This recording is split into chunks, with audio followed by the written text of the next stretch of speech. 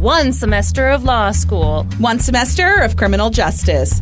2 experts. I'm Kristen Caruso. I'm Brandy Egan. Let's go to court. On this episode, I'll be talking about Dippin' Dots. And I'll be talking about the disappearance of Jennifer Rothwell. 2 equally serious cases. I'm so excited to hear about Dippin' Dots. Are you? I fucking love Dippin' Dots. Did you bring Dippin' Dots for the class today? I didn't. And I said that I would. Anyway. TBC, as they say. To be continued? That's right. Oh, okay. Boy, you really furrowed your brow at that one. That was a tough one. Yes, I was ready for a light case. Yeah, we need it. Mm-hmm. Ready for it. Yeah. Although well, no, I'm not going to spoil my case. Don't spoil before it. I get into it. I'm very excited, though. Wait, is this like a proprietary situation? Don't fucking worry or did somebody, about it. Were they sued because somebody burned themselves with the nitrogen? Someone dipped their dick in the Dippin' Dots. And it didn't say not to do that on the That's container. exactly right. And they're like, if I had known that I wasn't supposed to do this, then I wouldn't have done it. And, you know, that's the story of the downfall of Dippin' Dots. I think Dippin' Dots still going strong. Pretty sure there was a stand at the mall the other day when I was there. The mall? What year is this? When did you go to a mall? I went to the mall. I accompanied my sister to the mall so she could visit one store. And we took a direct route. Why are you speaking about your sister as if she's a little old lady? I accompanied her to visit one store. Which store was it? We went to Torrid at the mall so she could try on some clothes. Mm-hmm. And so, yeah, I went to help her pick out some new duds, as they say. That's what all the kids are saying. Would you pick out like some corduroy jacket? No. They were fresh out of corduroy jackets? They were fresh out. That's too bad. She must have been pissed. We did pass a Dippin' Dot stand. It was not open, though, so I was pretty upset. Had it been open, would you have partaken? I would have at least considered it. Okay, very good. You can't just get Dippin' Dots any old where. Okay, I agree. I personally feel like it's not a mall snack. I could eat it at a mall. I mean, well, first of all, I could eat it on a call. I know. I could eat it anywhere. But I feel like it's an amusement park thing. It is. It's an event thing? Yeah, we typically get them at the zoo when we go. Yeah. Yeah. Should we do an ad? We probably should, and it's not for Dippin' Dots. Brandy. You know what we did this week? Oh, we released a new bonus episode. Darn tootin'. Sure did. What'd we talk about on it? Well, we had an accidental theme. We did have a theme. It was old-timey episodes. Oh, that's right, cases. I covered a bit of a sex scandal. You did. Mm-hmm. And I covered... First of all, what do you fucking think she covered? Family Annihilator, obviously. Mm-hmm. But this time it had a twist that felt like a gift to me. There was a twist. It was a gift to you. Yeah. Yeah. Hey, did you all know that sometimes when you kill your whole family, it's because of pot? Yeah. Who knew? Yeah. No one knew. But you're going to have to listen to this story. And to listen to it, all you have to do is join our Patreon at the $5 level or higher. What else happens at that level? You get into the Discord. To chitty chat the day away? That's exactly right. At the $7 level, you get all that, plus you get a monthly Zoom call. Mm-hmm. That's happening tonight, which I realize if you're hearing this... It's already happened. Ooh, it's already coming to you from the past. But sign up now so you don't miss the next one. This is just a ghost giving you a warning. Anyway. They're the ghost of Christmas past. That's what we're doing. Yeah. Duh. Took me a second anyway, to get there. Also, you get inducted at the end of this podcast, and you get a sticker, and you get a card with our autographs on it. That's right. Value of $50,000. Oh, who's valued at that? Shut up. Oh, okay. That's not for you. God, you would not be welcome at a company like Theranos or any of these other companies that fascinate me.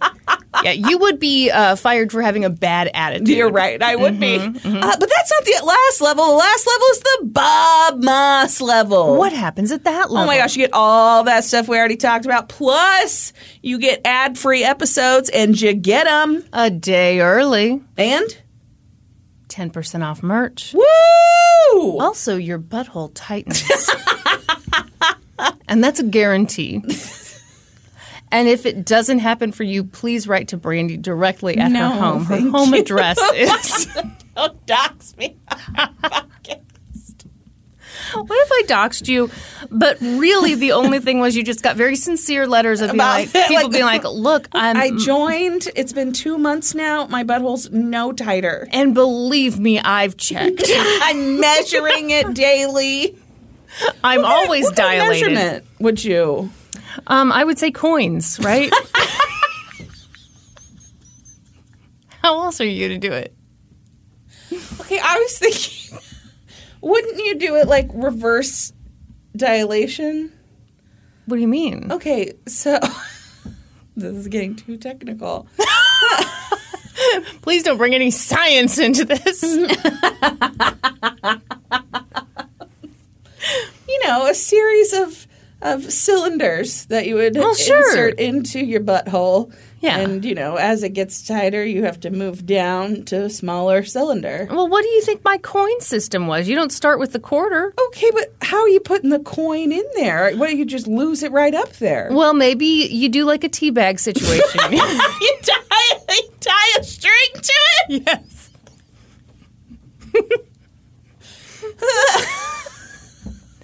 You know what? This is why I never include you in my brainstorming sessions. Everybody, you got to go to Brandy with the finished product. Don't tell her you put a dime in a tea bag. She'll think it's stupid. Anyway, are you ready to You don't think you're getting a dime up your butt? Huh? Well, you got to start somewhere. But you're wanting it to get tighter. You need to start bigger than the dime. Listen, I don't want to hear about your gaping butthole that could easily swallow up a roll of $50. Okay? Some of us would just be squeezing in Abe Lincoln's, okay? It's a penny. I know!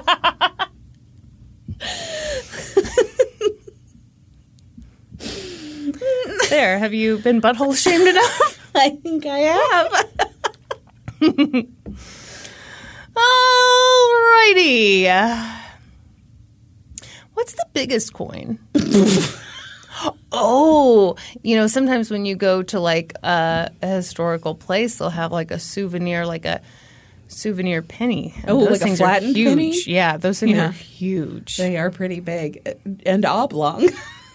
So, I mean, that would obviously be the last. I've seen like a silver dollar because, you ever seen a silver dollar pancake? It's pretty big. Shall we move on? I think so. I think that'd be a good choice. All right. Shout outs to no one. Oh! Absolutely no one requested this case. This here is a gift to myself. Oh, wonderful. Mm-hmm. Also, I'm sorry to say I have to do the one-sided disclaimer. Oh, all of this comes from one source? Not all of it, but the vast majority, like the most in-depth source I found on this was the episode of the podcast, How I Built This, for their episode, Dippin' Dots, Kurt Jones. And I know you always tell me that you don't need to mention the colon, but punctuation matters, Brandy. You don't have to say the colon aloud. Don't colon shame me. And I won't butthole shame you. How about that? How about that's the rule for the rest of this episode? Okay, great. I won't colon shame you. You don't anus shame me. Everyone, this is a court podcast. It's a very serious show. Anyway, so it's a little one-sided. I've wanted to do it for a million years. This is kind of like excuse me, what are you looking at, ma'am? Nothing. What are you looking at? Nothing. Whose OnlyFans account are you on right now? I was trying to remember which ad we had next, and I was going to pull up that copy just so I could have it ready to go. I'm sorry, I was trying to be prepared. I'm like a Boy Scout. Wow. You mean molested? I just watched a documentary. I mean, I'm not the one who did it. They did. Can we talk about Dippin?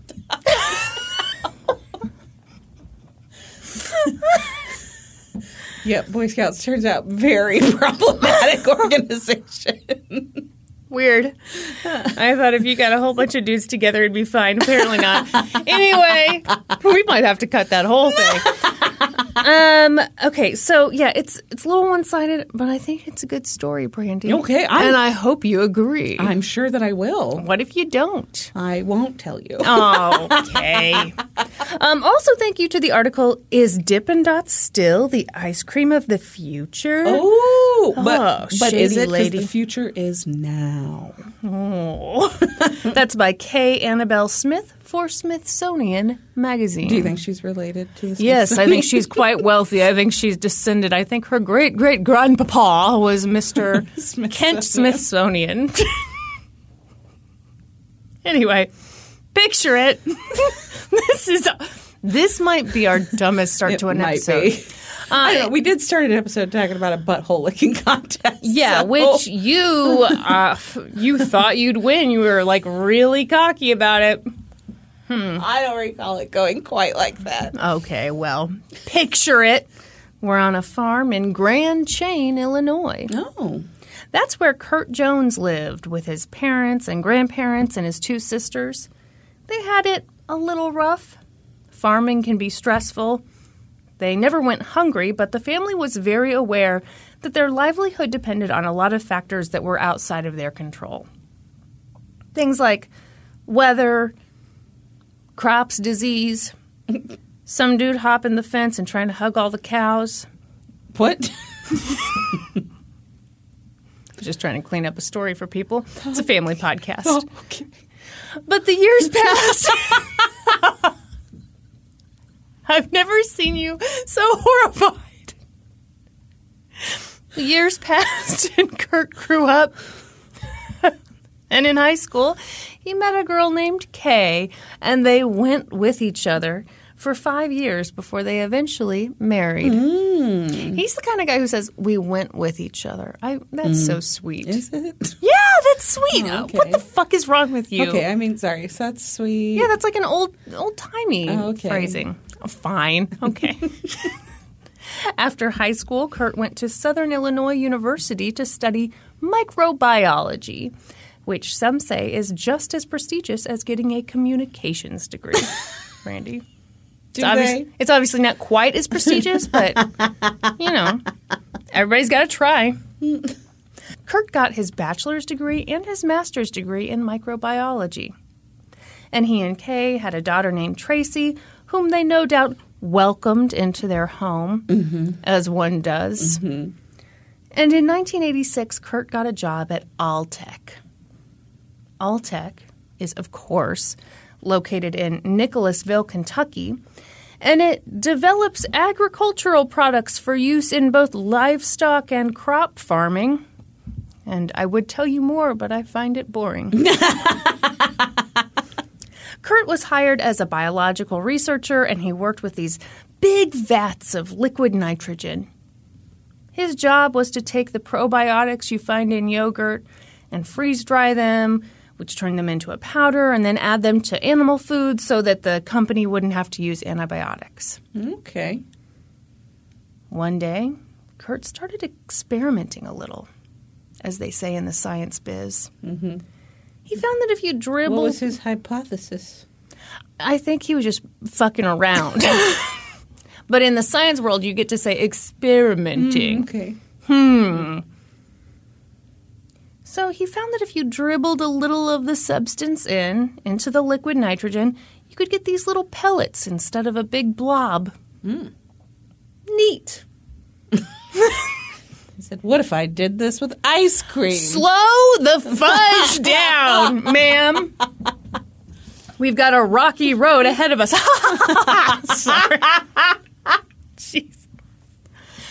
Over time, Alltech expanded. Kurt worked longer and longer hours. It cut into his time with his family. But he always had the weekends. And on the weekends, Kurt and Kay and Tracy loved to make ice cream. Kurt had always loved to make homemade ice cream. Nothing compared to it. Nothing compared. Nothing compared. That's what he would sing to the ice cream as he was churning it. Yeah. Which is weird because that song hadn't been written yet. So they'd have neighbors over and they'd all just sit around eating ice cream. Oh, what a good time. You ever make homemade ice cream? Oh, my God. One of my uncles did all the time growing up. It was like the best. Yeah, my dad makes homemade ice cream. It's so Oh, good. my God. There's no comparison. It's so Nothing good. compares. Nothing compares. Nothing compares. My dad's homemade ice cream. Yeah. What I love. Homemade vanilla, homemade peach cobbler. Oh, shit. I know, right? That sounds amazing. I will tell you that when I finished the script yesterday, I demanded that Norm take me out for ice cream. I mean, you just can't hear about ice cream nonstop and not, have to have it. Yeah. Mm-hmm. Did you like it, love it, gotta have it? I knew you were going to say that. I went to Andy's. Thank you very much.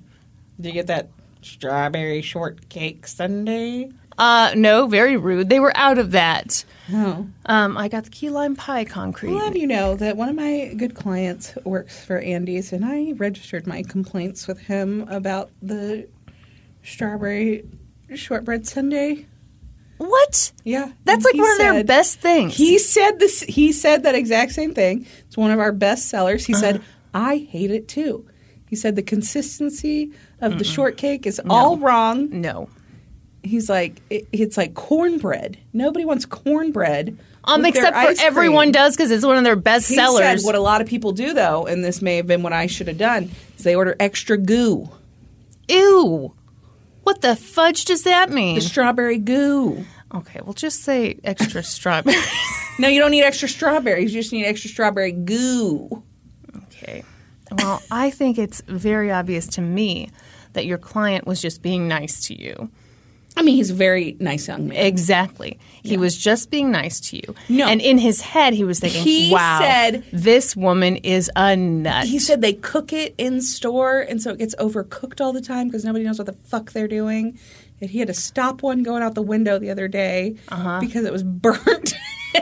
He, literally stopped it. It was like a new employee, and the employee was like, he was like, hey, just, make sure we're making this with, the we don't want to send out, overcooked shortbread. Yeah. And the kid was like, okay, so should I not give this to the customer then? And he was like, yeah, no. Let's go ahead and remake that one. You know what? That's a good young man. He's looking out for people. Yeah. All right. Well, that was a worthwhile tangent. So Kurt loved ice cream. But one thing he didn't love was how icy it was. And he knew, because of science, that the way to get rid of that icy taste was to get the ice cream to freeze faster. Is there an icy taste? Okay, hear me out. I think that means he's over-churning it. Oh, blow it out your massive butthole. I'm sorry, I shamed you and I said I wouldn't. No, here's what he means. Okay, so you know how, you go, you get custard or whatever, and then you put it in your fridge at home, and sometimes it'll get those little icy particles on it. Yeah. That's because your fridge at home or your freezer at home is not as cold as an ice cream shop. And so it freezes more slowly, and at the time it takes to freeze more slowly, it gets all these ice crystals all over it. You're looking at it. What? You blinded me with science. Blinded me with science. So he was thinking about that one day when a light bulb came on above his blonde head. Eureka, he probably shouted. He put some ice cream mix in a mason jar and headed off to work. He brought it over to the liquid nitrogen and dropped the mix in, drop by drop by drop by drop.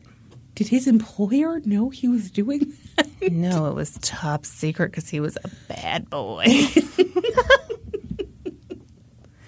I I would never do that because I imagine that's against the rules. You are. I tell you what, you're never going to come up with. You're right. Dippin' I'm Dots. never inventing Dippin' Dots. He looked at it and thought, looks kind of cool. They were these little cold pellets of ice cream. He grabbed some and immediately chowed down, which, as it turned out, was a terrible idea because it had literally just been in the liquid nitrogen and it basically fused his tongue to his teeth. Yeah. But as soon as those ice cream pellets warmed up a bit, he was blown away. He loved the texture. It was so smooth. It is. He Sure wish I had some Dippin' Dots right now. Did some bitch promise you some?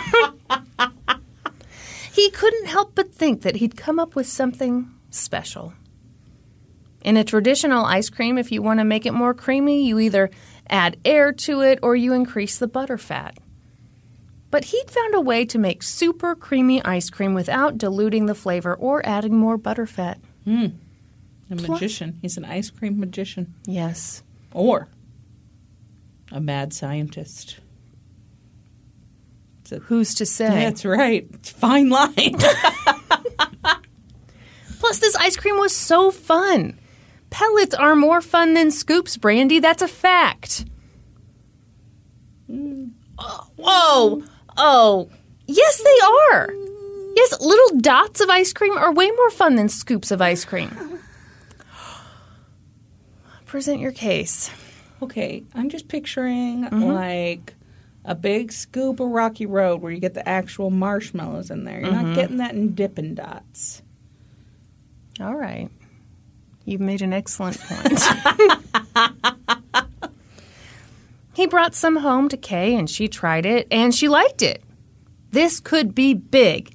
Had Kurt just revolutionized the ice cream game? Ooh. He took the idea to his boss at Alltech and was like, hey, I'm basically an ice cream genius now.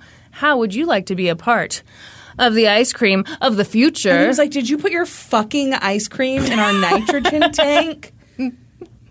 This is a chemical plant. We're doing important work here for animals. I mean, he's playing with yogurt, and he brought in ice cream. Contaminating the fucking nitrogen. So they got into a fist fight. The rumble. There's like a lot of snapping. And his boss was like, no thanks, I'm not interested at all. Apparently, Kurt's boss was a man of the present. Much like you, Brandy. About 6 months went by, but Kurt couldn't get those delightful ice cream dots off his mind. He went to Kay and said, Kay, I can't quit these dots. And she said, I know, and I support you. Some of this dialogue That may comes have from been Brokeback Mountain. may have been invented by me. I know no one had caught on. They were like, was she in the room for this? So they decided to make a go of it.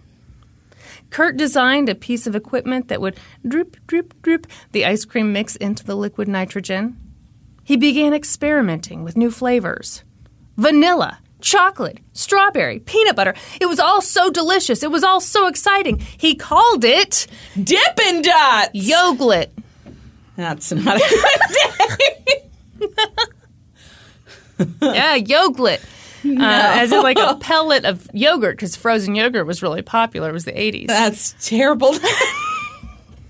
Okay, now I do not know this, but I'd like to think that Kay, supportive, beautiful Kay, was like, oh, yeah, great yogurt. I love the name myself, but how about we just have some friends over? And we just ask them what they think, because they had a bunch of friends over, and they all brainstormed names.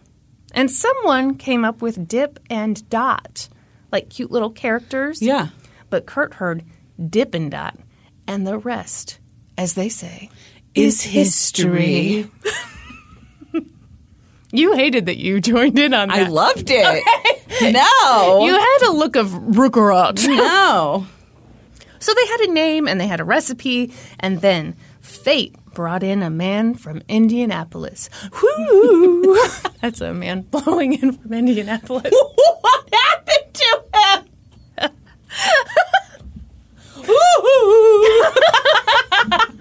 I couldn't decide if he was a ghost or if he was caught in a windstorm. Yeah, what is he, like the Wizard of Oz? In a way, yes. He said, hey, there's this storefront that I know of. It'd be a great location for an ice cream store. If you want to hire me as your contractor, I can help you get set up. But not just any ice cream store. Ice cream of the future. But hold that thought, because they didn't come up with that slogan until the future. Oh. The future being 1991. Oh, okay, great. Yeah, so... Dippin' Dots was around in 1991? My dear, I just told you he invented it in 87. He invented it, but he's got to, still got to bring it to market and get it, Well, yeah, I mean, it's happening. Okay. The Wizard of Oz just blew in from Indianapolis. The guy said, 20,000 cars pass by this location every single day. I can have you up and running by Christmas. Kurt and Kay were sold. In November of 1987, Kurt quit his job, and they went all in on their Dippin' Dots store. To help pay for the store, they sold one of their 2 cars, and they took their $10,000 in savings, and they invested it into the business.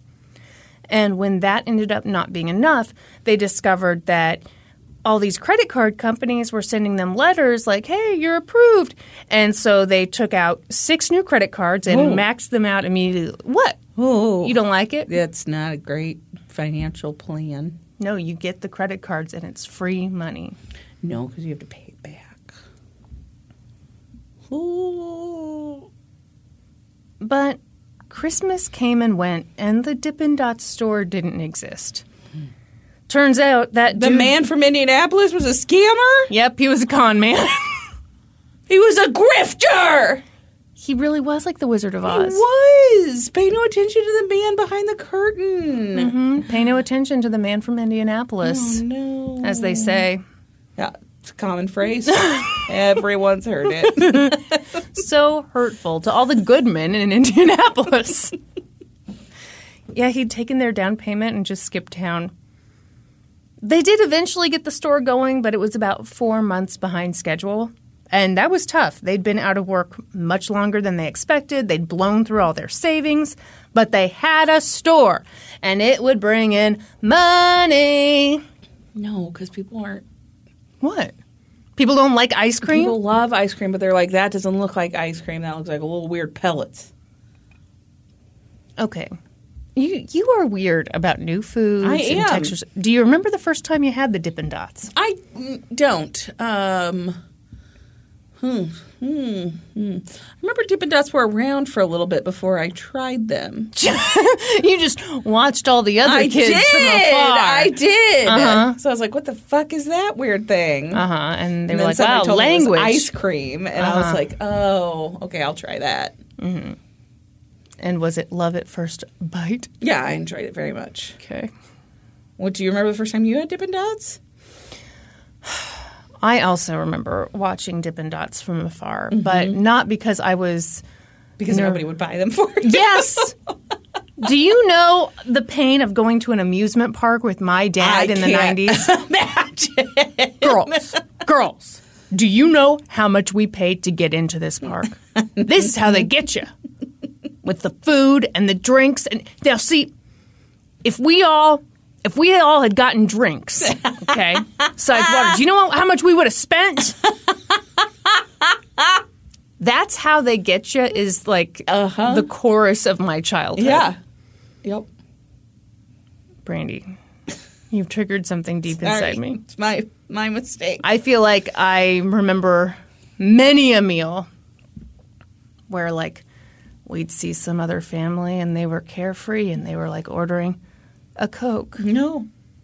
An iced tea. A girl can dream. And my... Is that why you have to have so many beverages now? Maybe. Because you guys were like, I'll just take a water, please. Yeah, I mean, it was like a special ass occasion if we could get something. And even then, some might say. even then, my dad would look at us in shame. He was the only one keeping us out of the poorhouse by drinking his water. Steve was a little bit that way. Steve would always get a water when we went anywhere. Like, I mean, you do say, I mean, they're not wrong. You do save money. Yep. You also save joy.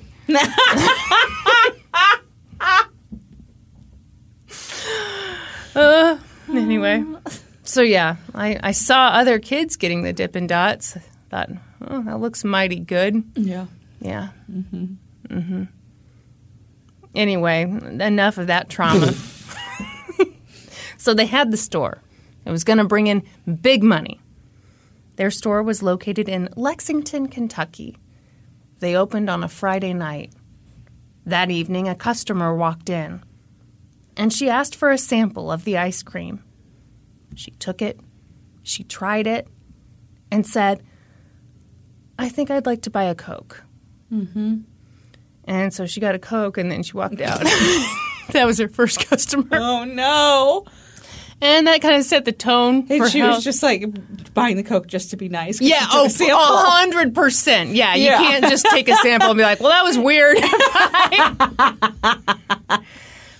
Kurt and Kay were the main employees, and by this point their daughter was 5, and she'd nap in the store. Sometimes she'd work the register, which... That's alarming. Right. Well, luckily they didn't have very many customers, so that couldn't have happened too often. What if they'd secretly been really successful, but they had a 5-year-old running the register?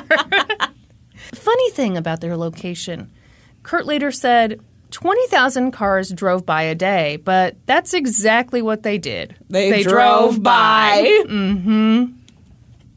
So it was rough. Their ice cream was strange. Their location wasn't great. So Kurt and Kay decided to close the business.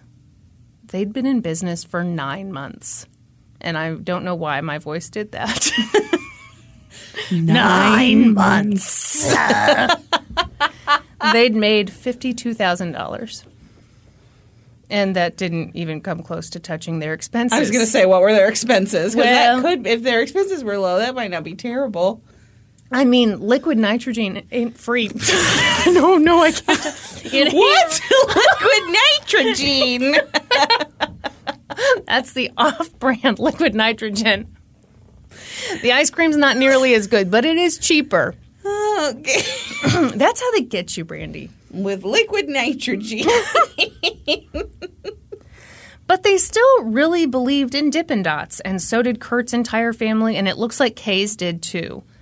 His sister Connie was particularly supportive. Once the store closed, she was like, you know what? This ice cream is so unique. It's so fun. I'm going to call around to some theme parks and see if they're interested. Ooh. Ooh. You feeling like it's turn around? Yeah. They'd already had some success at fairs and festivals, so that seemed like the way to go. Yeah. Because people will try weird shit at fairs and festivals. Yeah, you tried 2 dicks. What? I'm sorry, Patty. We'll have to get that. You're like, this is free. It was at the petting zoo. So she called up Opryland Theme Park in Nashville, Tennessee. Oh, yeah. I've been there. Have you really? Yeah, I sure have. What do you remember about it? I bought the a Dippin' bell Dots? there. A bell. Oh, my God. You and your souvenirs. Tell us about this bell. Oh, you collected bells, didn't you? I did. Yeah. It was white. It had gold trim. Real gold trim. Oh, around my. the bottom. Genuine. Opryland on it. Sounds incredible. Yeah. Was it a good time? I mean, can you tell us anything other than you got a... Okay, you just got a bell. I got a bell. All right, very good. Opryland was known as America's musical show park. Of course it is. I remember that well. But today, you can't hear the singing anymore.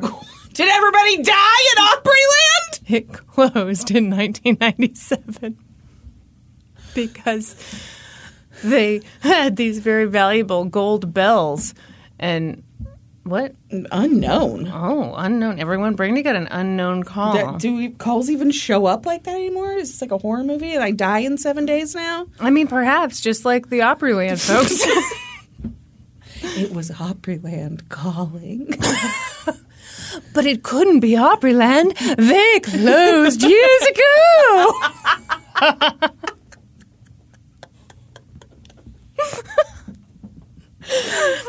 What if we wrote the dumbest horror movie together? You take the call and it's just a bell. Oh, shit, this movie's writing itself. Okay, everybody, we got to go on break again. Got to write the blockbuster of the summer. That's right. We will play ourselves. Obviously. So, she calls up the Opryland. The Opryland? I'm sorry, I don't know why I said that.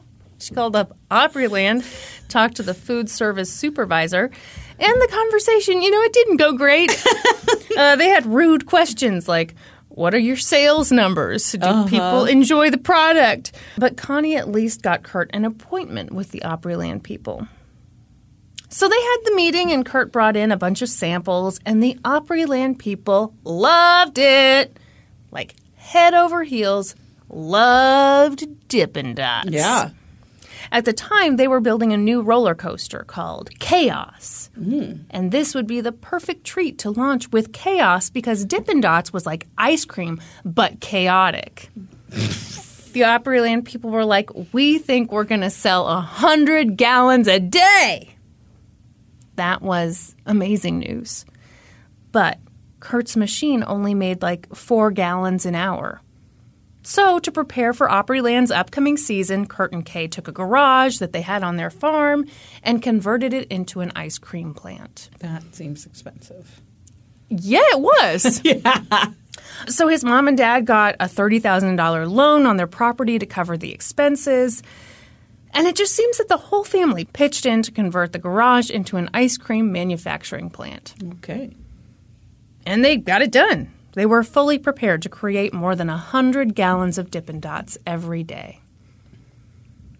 In 1989, Opryland opened for the season. But they sort of had to rush to finish construction on their new roller coaster, which is something I love to hear. Don't like that one bit.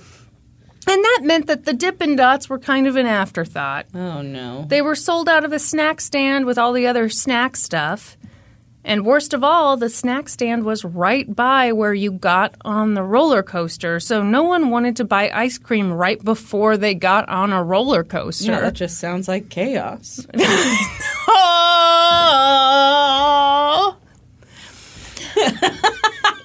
I think chaos is the word you used when you had 3 fiber 1 bars in one afternoon.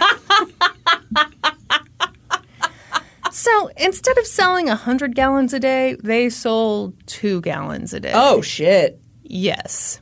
Shit indeed. The following year, Opryland was like, hey, new plan. We will put you in a kiosk that sells Dippin' Dots exclusively. This will really show off the product. People will love it. Yeah, it's going to be at like the back of the park. By the ride no one goes on. By the bells. Yeah. It's like, who's going to come here and buy a bell? Me. That's it. And you know what? I'd be like, what is that, fucking Dippin' Dots over there? It looks pretty good. No, you'd be like, what's that? Yeah. Ew. That's where I'm not ready for the ice cream in the future. Give it a few years, okay? Kurt was optimistic. Surely this was the way to go. But sales sucked. About 6 months into the year, Kurt called them up and was like, hey, why are our sales so low? And they were like, well, to be honest, we only have but so many employees. And when we get really busy, we shut down Dippin' Dots and put them at our other snack stands. No, we don't even open the kiosk. No, I know. We put the employees at the other snack stands, and Dippin' Dots just closed. Like the Dippin' Dots experience I had at the mall just recently. Still happening to this day. It was Opryland all over again. Also, and this is fair, people would come up to the Dippin' Dots kiosk and they'd be like, what's this? How do you make it? Why is it in these little balls? And the kid behind the kiosk would be like, I'm a communications major. You know, like, I don't know. These are Dippin' Dots. They cost what they cost. That's what it is. Kurt said, so in other words, it's only being opened when it's a cloudy or rainy day or you don't have a lot of people in the park. Mm-hmm. And they were like, you catch on quick. At the end of the year, the Opryland people were like, hey, this just isn't working out. It's not you, it's me. We're done. So Kurt went to pick up his equipment, and he got his old T-shirt and his CDs. But the guy who met him at the park was like, hey, we're actually – sorry. I was tripped up by my own hilarious joke. Hey, we're actually getting a new food service supervisor. Just like a ton of Dave Matthews Band. He might be open to doing something with you. And so Kurt... Like butt stuff? Or? They didn't specify. So Kurt came prepared for anything the guy wanted. And luckily, or unluckily, depending on what was on Kurt's mind that day, the guy just wanted to talk about ice cream. Dang it. But got all lubed up for nothing. Kurt had put a quarter in a tea bag. Just yes. The jokes on this podcast. They're highbrow. They're highbrow. There's no mistaking it. So Kurt met with him, and the guy said, okay, look, if you can kick in some money to remodel the building by the petting zoo, then you can turn that into an ice cream shop, and you can run it, and we'll take a percentage of your sales. So Kurt was like, yeah. And his family took out even more loans, and they opened the ice cream store by the petting zoo. I called it the petting zoo. It was a zoo. It wasn't like one of those Microsoft MP3 It was not players. an off-brand iPad. It really was the ice cream of the future with a Zune next to it in the 80s. I mean, people were blown away, Brandy. They couldn't believe it. That first day, they sold $300 worth of ice cream, which sounds depressing, but it was more money than they'd made on any single day in the previous 2 years. Oh, my gosh. So they were thrilled. When Opryland was in season, Kurt and Kay would rent an apartment in Nashville. They had 6 or 7 employees, and instead of putting them up in a hotel, they'd all sleep in the apartment together. And I know that sounds really nice and fun. And get a load of this. It sounds horrible. No, it's even better than you think it is because Kurt's mom was a nurse, and so she had access to all these great eggshell mattresses that the hospital planned to throw out just because a patient had already used them. So before they'd hit the dumpster, Kurt's mom would be like, yoink, pick them up, and that's what the Dippin' Dots employees would sleep on. Do you think people died on them? 100% people. What do you think? That's the best thing that happened to those things. That's the best thing? Well, okay, would you rather have a mattress that someone died on or a mattress that someone, like, bled all over or pussed all over? Diarrhea'd all over. Exactly. A lot of things can go down at a hospital. Yeah, that is true. Okay, what's your choice? I'd probably take the one someone died on. Yeah, exactly. Was it... Never mind. What? Go ahead. No, I think it's an inappropriate question. Well, we can cut it. What? Was it a particularly oozy death? Or That's a relevant question, Brianna. Completely relevant.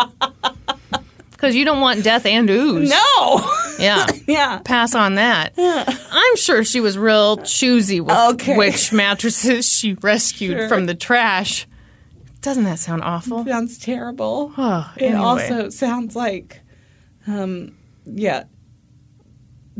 poor working conditions and... I think it was all family. Okay, I'm not sure. All right. I'm a big fan of, like, treating your family like shit. Your family that's taking out loans for you to help get your ice cream of the future off the ground. You know what they should have done? What? Got a spaceship. Brandy. Everyone, she's quite proud. Quite proud. But enough about these sweet deals on barely used mattresses. The store by the petting zoo, or petting zoon, did quite well. Over the course of the 90s, Dippin' Dots expanded big time. In 1991, they came up with the slogan, Ice Cream of the Future. Mm-hmm. In the summer of 1992, they got into the Kennedy Space Center. They sold Dippin' Dots as Space Dots. Oh. People went nuts for them. They didn't even want to sample it. They just wanted to buy it. They sold almost 100 gallons of Dippin' Dots a day at the Kennedy Space Center. Dang! Mm-hmm. Yeah, that's probably their target demographic at the Kennedy Space Center. Right. What are you trying to say? I mean, I'm saying people will buy freeze-dried ice cream in little foil packages. Right, but imagine like something that actually tastes good. I mean, that's wild. Exactly. In 1995, they brought Dippin' Dots to Japan. They decided to franchise the business. And oh my, were you even a theme park or a stadium in the 90s if you didn't have Dippin' Dots? You were for sure not. No, you weren't shit. Yeah. But Brandy, you know what success brings? Haters. No, I was going to say competition. Jealous little bitches. Oh. Bitches who will steal your man and your revolutionary way of making ice cream. Somebody try and copy Dippin' Dots? Brandy, hold on to your pants. We're about to hit the court stuff. In 1996, it came to Dippin' Dots' attention that two of their former franchisees were thieving little bitches. Thieving little bitches. This is all in the court record. Yeah. I haven't added my own spice to any of this. It was two brothers, Dan and Sean Kilcoyne. Kilcoyne. Kilcoyne. Yeah. And they were selling a product that they called Dots of Fun. Tomorrow's ice cream today. Okay, well that's Yeah. You ripped it straight off, brothers. Uh-huh. Thieving little bitches, am I right? Thieving little bitches. They later changed their name to Mini Melts, but I ask you, what's in a name? A rose by any other name would smell as sweet. Kurt was perturbed. So he looked himself in the mirror and he said, Let's go to court. And he sued Mini Melts for $16 million for patent infringement. Yeah. But they countersued for $10 million. For what? Oh, I wasn't planning to tell you, but... They argued that the Dippin' Dots patent was not valid. They did that because if you're being sued for patent infringement and you're definitely infringing on the patent, which, hello, they obviously were, the best defense is to argue that the patent itself isn't valid. This legal battle lasted for years.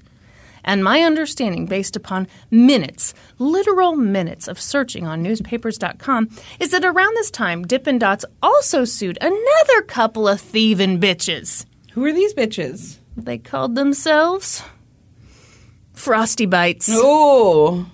Here's a cute story. The people who started Frosty Bites initially inquired about becoming Dippin' Dots franchisees, and maybe they learned a little bit. Oh, maybe they didn't. But either way, they were like, oh, no, thanks. We're not interested anymore. And then they started Frosty Bites. Okay. And then they bought the domain names dippindots.net and dippindots.org.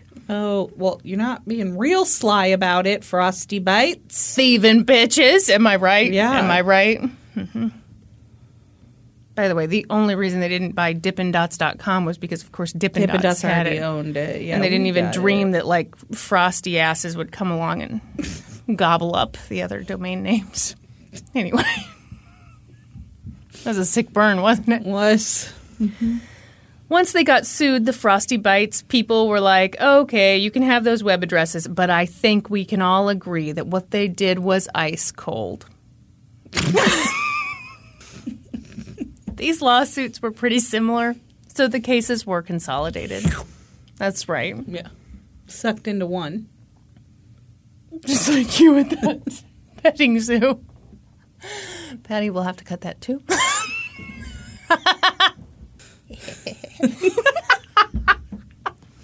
Everyone, we just had to cut a very crude joke, which obviously, if we have to cut a joke for being too crude, it's probably pretty out there. Really out there. I don't think I should be allowed to do cases that no one requested. I'm having too much fun with this. I am jazzed to be talking about Dippin' Dots.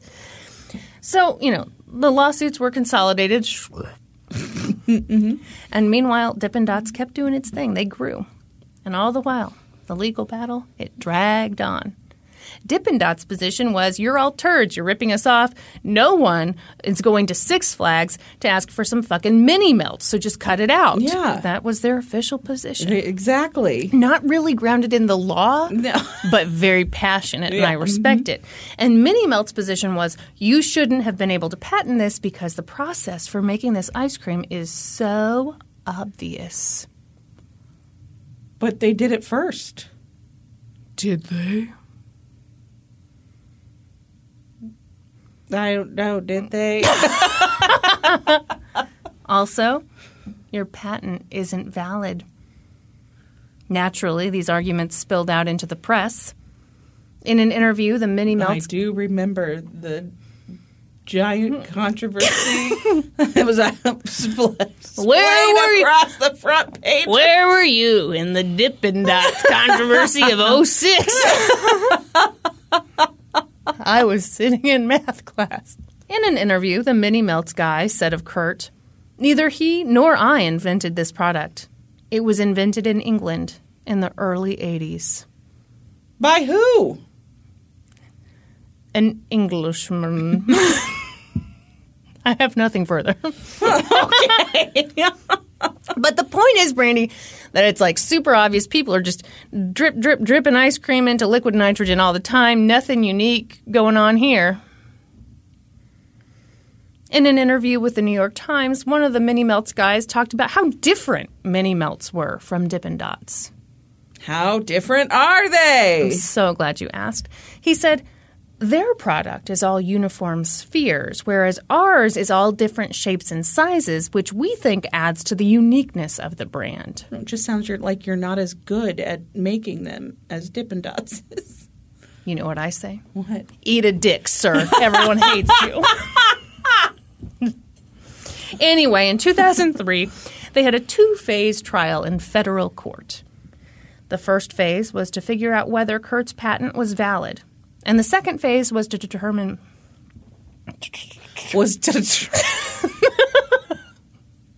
They skidded. Yeah. It was to determine whether Mini Melts used Dippin' Dots trade secrets and similar logos to catfish their product, Yes. like a sexy lady. Yes. In that first part, the federal court jury cited... You're not going to like this, Brandy. The court said no? So in the first part, the federal court jury sided with the thieving bitches. How could they? Well, I mean, maybe they felt like they weren't thieving bitches, but I'm not changing my mind. I've made it up. Okay, so here's the logic in very oversimplified terms. Because you're dumb and I'm very smart. Thank you. I'm a communications major. And you're just a microbiologist. Basically, when you file for a patent, you have to do so within 1 year of inventing the product or process or whatever you've done. And if you go over that 1 year period, the product is considered public art. And you lose your right to file for the patent. So the Mini Melts and Frosty Bites legal teams argued that Kurt had been talking about his invention openly in 1987. So even though he had applied for a patent less than a year after he opened the retail store in 1989, it didn't matter. Because it wasn't within a year of invention. Kurt's lawyers tried to argue that he'd only talked about the invention as part of the experimentation process. But, I mean, the jury was not moved. Yeah. And if that didn't suck enough, the federal court was also like, your patent is also invalid because your method of making your ice cream is obvious. Which is just rude and not true. Yeah. I'm sorry, how many people are dripping ice cream? And, okay, when he first brought it to market, everyone was like, I don't know, it's kind of weird. And then he was the one who... I loved that voice, by the way. It just makes me mad. I don't know, it's kind of weird. Well, you've got to have some reward for being the one to think outside the box and then convince everyone to try something. Anyway, Kurt appealed. And the good thing about the appeal was that the court found that he had never committed fraud in regard to his patent, which was nice because he felt like, okay, well, that at least cleared my name. But it didn't really change things. It didn't get his patent back because they were saying... So obvious. We've all thrown a little ice cream into a liquid nitrogen vat. Am I right? No one has done that. I'm just always accidentally tossing stuff in there. Wait, did you guys do that in physics class in high school? I mean, I'm sure we did. So I had Mr. Stewart. Yeah, I had Mr. Stewart. Loved Mr. Bob. Stewart. He liked people to call him Bob. Oh. And, he brought in liquid nitrogen, and we froze all kinds of things and ate them. Graham crackers was one of them. I think we did Skittles. And then he just, poured some on the ground. Oh, that does sound familiar. Yeah. But we didn't freeze any ice cream. Dippin' Dots was already around by that time. Well, and you know what Mr. Stewart said? He was like, you know what? Too obvious. Yeah. I'm not doing ice cream. Not doing it. Everybody's doing ice cream. Doing You heard ice about cream. these mini melts? Psh. Everybody's talking about mini melts. Frosty Bites, Dippin' Dots, dime a dozen, I say. You know what you can do with a dime? Anyway. Stick it right up your By this point, they'd been in this legal battle for 9 years. Oh, my gosh. Dippin' Dots, and this all comes from Kurt, but he said Dippin' Dots had already spent $6 million in legal fees, and the court ordered Dippin' Dots to pay the opposing side's attorney's fees. Oh, my gosh. How much was that? A lot of money, probably. He said it was about $4 million. Oh, he's out $10 million. I'm good at math. I can add 6 and 4 and then put $1 million behind it. I don't want to brag. Looking back, he said, some people ask me, what would you do different? And he said, well, I suppose the right answer is I would have settled, and then it wouldn't have cost me $10 million. But my answer is that I probably would do the same thing again because you're built the way you're built. Well, yeah, and if he truly believes, this is my idea, I truly invented this. Yeah. Yeah. Well, and I'm sorry. They bought up the domain names. They were calling themselves, dot knockoffs or whatever. I can't even remember. Doppin' Dits. I would try Doppin' Dits. So would I. But no, that kind of sucks. Yeah, right? it does. So all of a sudden, thanks to this... Oh, I'm sorry. I almost skipped a paragraph, which would have been devastating for the listener. Of course. Would you like an energy drink? No, I'm great. Are you sure? Yeah, I just had, too rich of a lunch. Too rich for my blood. Do we need the fan on? No, my eyes will water. Oh, my God. It's a mess. A sensitive bitch. So now it was 2007. And thanks to this court ruling, there was nothing to stop all the other Dippin' Dots wannabes from hitting the market. Yeah. So all of a sudden, the market was flooded with pure horse shit like Itty Bits and Molly Cools. Molly Cools! I love that name. It's a shame they went out of business. It is. What about Doppin' Dits? That ever hit the market? Doppin' Dits never took off, which is a shame. It is. That year, Dippin' Dots sales were about the same as they were in 2006, but their production costs had gone up, so they went into debt. And they tried to restructure their loans, thinking that 2008 would be a great business year. It wasn't. Bad news. Bad stuff happened to the economy in 2008. Yeah, so their sales tanked. Yeah, because nobody was going to amusement parks or, or malls or anything. All that disposable income or expendable money, as we say on this podcast. That's a joke from the bonus episode. You want to hear the hilarious origins gotta- of that story. You you got to gotta pay us money. Pay your expendable money. Yep. To Send our us. Patreon. Eventually, Dippin' Dots went into foreclosure, and to kind of fight that, they filed for bankruptcy. Kurt figured that they'd file for bankruptcy, restructure, and rebuild. Yeah. And in May of 2011, this 30-year-old dude named Scott Fisher and his daddy, Mark Fisher, Ew. who is the CEO of an energy company, bought Dippin' Dots for $12.7 million. Why'd you call him his daddy? Because I don't like this fella. So, Kurt no longer owned Dippin' Dots, not even a little. They kept him on as CEO for 3 years, and then they opted not to renew his contract. That sucks. They took his company away from him. I mean, in exchange for money, but... Yeah. But, I mean, they basically paid the debt. Yeah. Yeah. Yeah. So, I didn't write this part down, but I found a newspaper article from when he was let go. Mm-hmm. And this Scott guy said something to the effect of, hey, he wanted to buy his way back into the company. He wanted to buy ownership, and, that's a conflict of interest, so we had to let him go. It's I know. That sucks. When asked about Kurt, Scott had some super helpful advice, and I think it's great advice for all of us. So let's all listen up and listen good, okay? I don't think I want to hear it. No, you do. No, you Brandy, never let a brand or a company or a position define you. You define yourself and bring your benefits to the company. I think it's always important to be prepared to exit the company at any point in time to the extent that it's better for the company. Gross. Dude, you're just a rich guy's son. Dude, yeah. This man built... this man built the company from the ground up. Never let a brand or a company or a position define you. Okay, on the one hand, I do agree with that. Yeah. But don't say that to someone who actually founded a company. Yeah. And, they put up the family farm for it. Right. God damn. Ugh. But, as you pointed out at the beginning of this story, Brandy, under Scott's tutelage, Dippin' Dots has done quite well.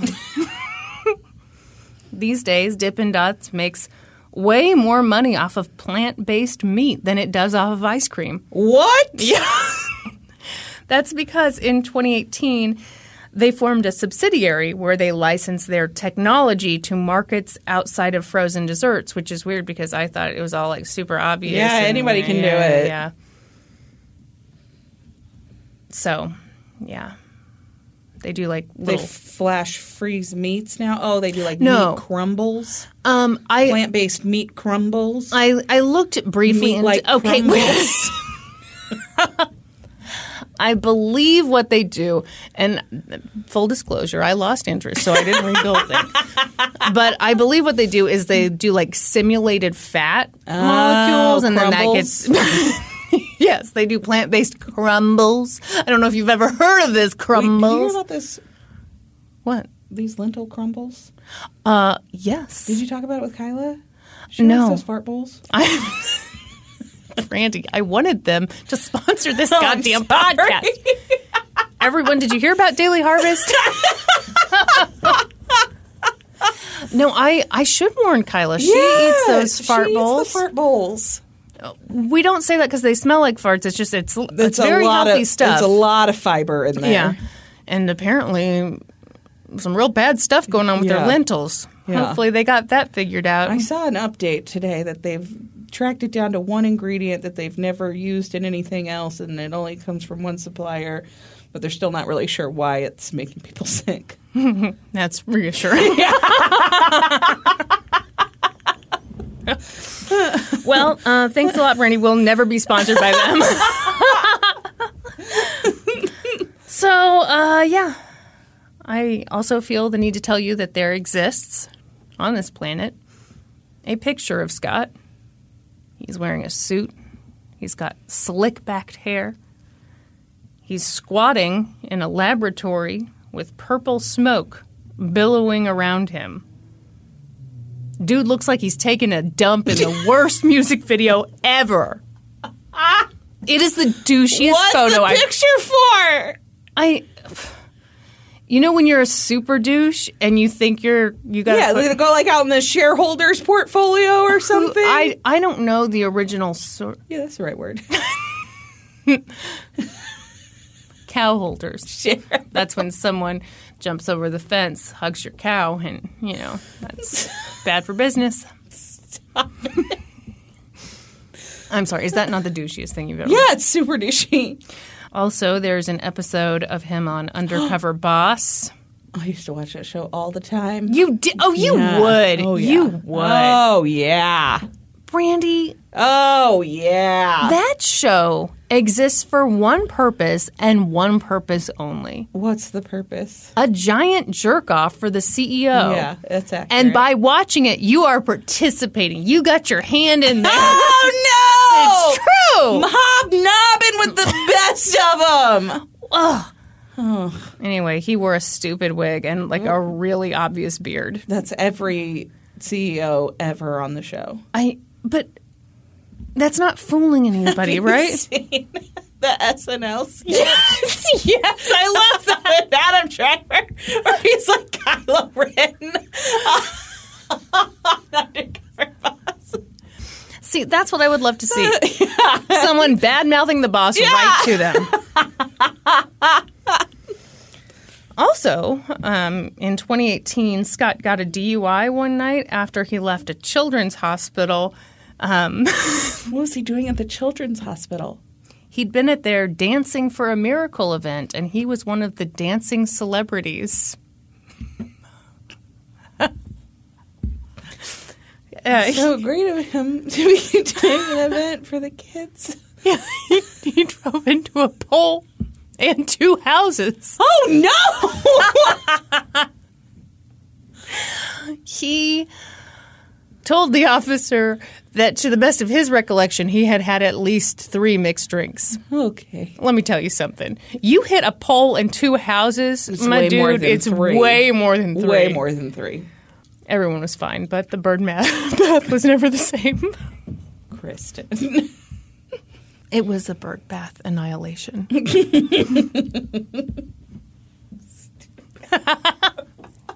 Okay, the first article I read about that was just like, he got a DUI. He hit 2 houses. Everyone was fine. I was like, I'd like to know more about that. Found another article. Said he was coming home from a children's hospital. Yeah. And I almost deleted this whole section because I was like, oh, gosh, well, like, does he have kids or like a niece or nephew who was like diagnosed with something terrible? Then I don't know. He had some medicinal tequila and it was a bad night. That's where my mind was at. Of course, yeah. Well, then I find out that he was at Dancing for a Miracle and people had to dance with this guy. And, and then I decided, I'll leave it in. Also, you think I'm done? I'm not done. In June of last year, Scott's ex-girlfriend sued him, saying that he harassed her and used sexual images of her to control her. And she said that he sent the images to her mother. Gross. Yeah, it sounded like he sent it to, a number of people. Multiple her mother people, being one of them. Yeah. And a few weeks later, he admitted that he had, in fact, sent a sexual photo of his ex-girlfriend to her mother. That's the most recent thing I could find on that lawsuit, but Godspeed, Amanda. As for the Dippin' Dots founder, Kurt Jones. Yeah, what's Kurt? Kurt Jones. Kurt Jones. Who? Say my name enough. He started a new company. It's called 40 Below Joe. Dang it. I wanted it to be Doppin' Dits. So bad. Competing with Dippin' Dots. Yeah. Taking over the world. They basically brew coffee and freeze it and capture it at its best. Ooh. And I've actually looked into becoming a franchisee of this company. I toured the facility, looked at all the paperwork, but I've decided that it would be a lot easier to just be born rich and take a dump in a purple factory. And that's the story of Dippin' Dots. Very good. It turns out it's a lot of work to start something from the ground up. Oh, shit. I would rather be born super fucking rich. Yeah. Wouldn't we all? All right. Kristen, I have got a fresh one for you today. Oh, real? Pseudo-local. Okay. I've been following this one for a minute, waiting for it to wrap up. Oh, okay. I love it when you get, like, creepy into heard stuff. about this right when it first happened. Happens in St. Louis. Oh, okay. So shout-outs to Joel Courier, Christine Byers, Kim Bell, and Rachel Rice for their reporting for the St. Louis Post-Dispatch. Most of this comes from the St. Louis Post-Dispatch. Sure. You ready for a disappearance? I think I am. Let's do it. It was November 12th, 2019. Oh. In suburban St. Louis. Creve Coeur, to be precise. Creve Coeur? Creve Coeur. It's 2 words. It comes from the French. It means heartbreak, or it comes from the French for heartbreak. But of course, it's Missouri, so we don't pronounce it like the French pronounce it. And we so do I like a had classier version? No. I had to look up a whole bunch of pronunciations. And that's, I believe, how the great state of Missouri says it. Oh, it's such a Creve sexy Coeur. language, the Missouri interpretation of French. Mm. Yeah. Versailles. Milan. Nice. Anywho-zer. So it's November 12th, 2019, and Bo Rothwell was worried. His wife, Jennifer, had left for work that morning at 6:20, but she'd never made it there. Concerned coworkers had reached out after Jennifer had failed to show up that day. Obviously, it was not like her, as it always is in these cases. Mm-hmm. Wait, excuse me. Did I say Bo was worried? What I meant to say was that Jennifer's friends, family, and coworkers were worried about her, and her husband, Bo, was pretending to be just as concerned. Oh, gross. Did they know right away he was pretending? Stay tuned. Okay. There had been a snowstorm in the area the previous day. What if Jennifer had been in an accident or something like that due to bad road conditions? Jennifer had also just recently found out that she was like 6 weeks pregnant. Oh. What if she'd suffered some kind of medical emergency? Just before 9:45 p.m. that night, Bo called 911 to report his wife missing. 9:45 that night, and she hadn't been to work all day? All day. The last time he saw her, according to Bo, was at 6:20 a.m. And I assume they both work like 9 to 5s or Yes. something? Yeah. Mm-hmm. Well, you'd give it several hours for the show. Yeah. He told police that he and his wife the previous night had spent, the evening at home together. They'd watched Netflix, and then they'd gone to bed. Are you the most popular woman on This this is the earth? same number that just called me. Well, do you need to? No, they left like a weird message that was not for me. So What did they want? They want to see some property. Well, show them some property. They want to see my property.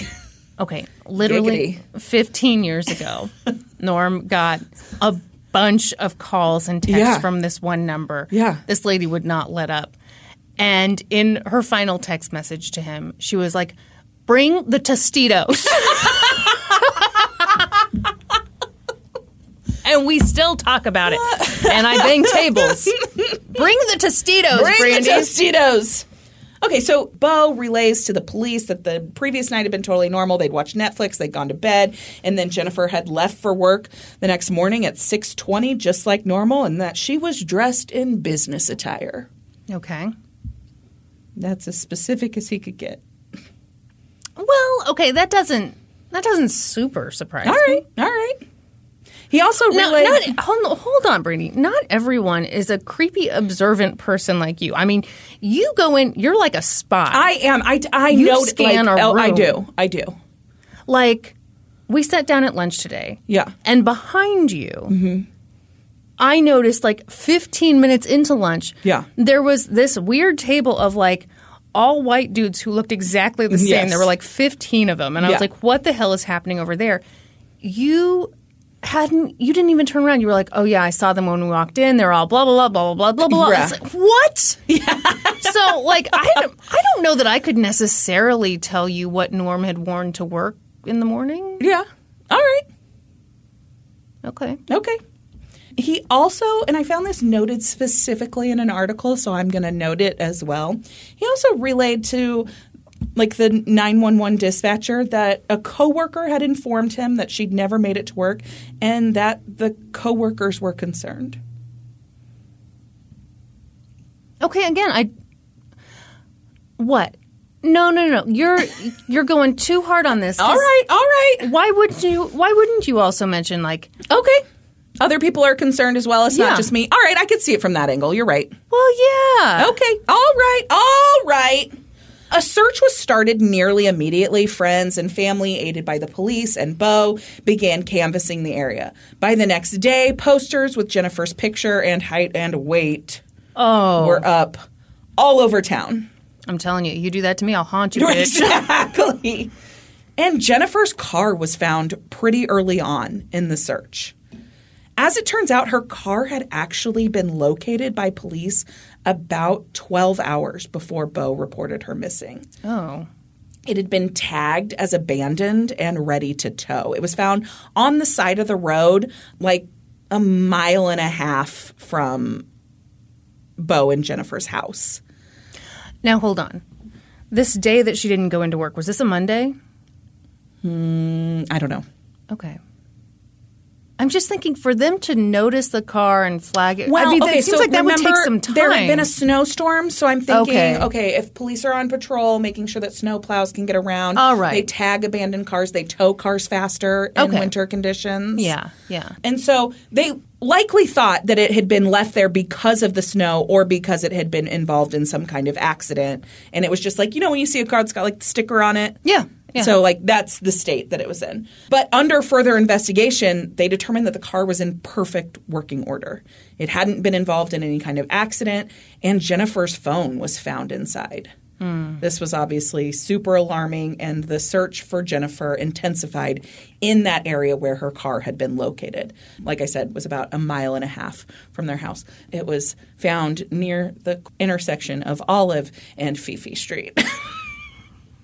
That's silly. I just liked the name Fifi Street, and they said it was just down the way from Old Fifi Street. What? So there's a Fifi Street and an Old Fifi Street, which sounds very confusing. And I didn't put any of that in my notes, but stuck right up here. Yeah, it's in the brain. Waiting for a trivia night sometime. In the meantime, police were talking to Bo, and he was being uncooperative. He wouldn't let police into their house. He wouldn't let police look at his truck, and he refused to give a DNA sample. And he requested an attorney, which I don't think is that alarming. If your wife goes missing. Wow, Brandy, you've come a long way, I really baby. don't. Your wife goes missing, you get an attorney. Everyone, let's take a moment and think about the progress that Brandy has made in this podcast. Not that long ago, you would have been guilty as fuck.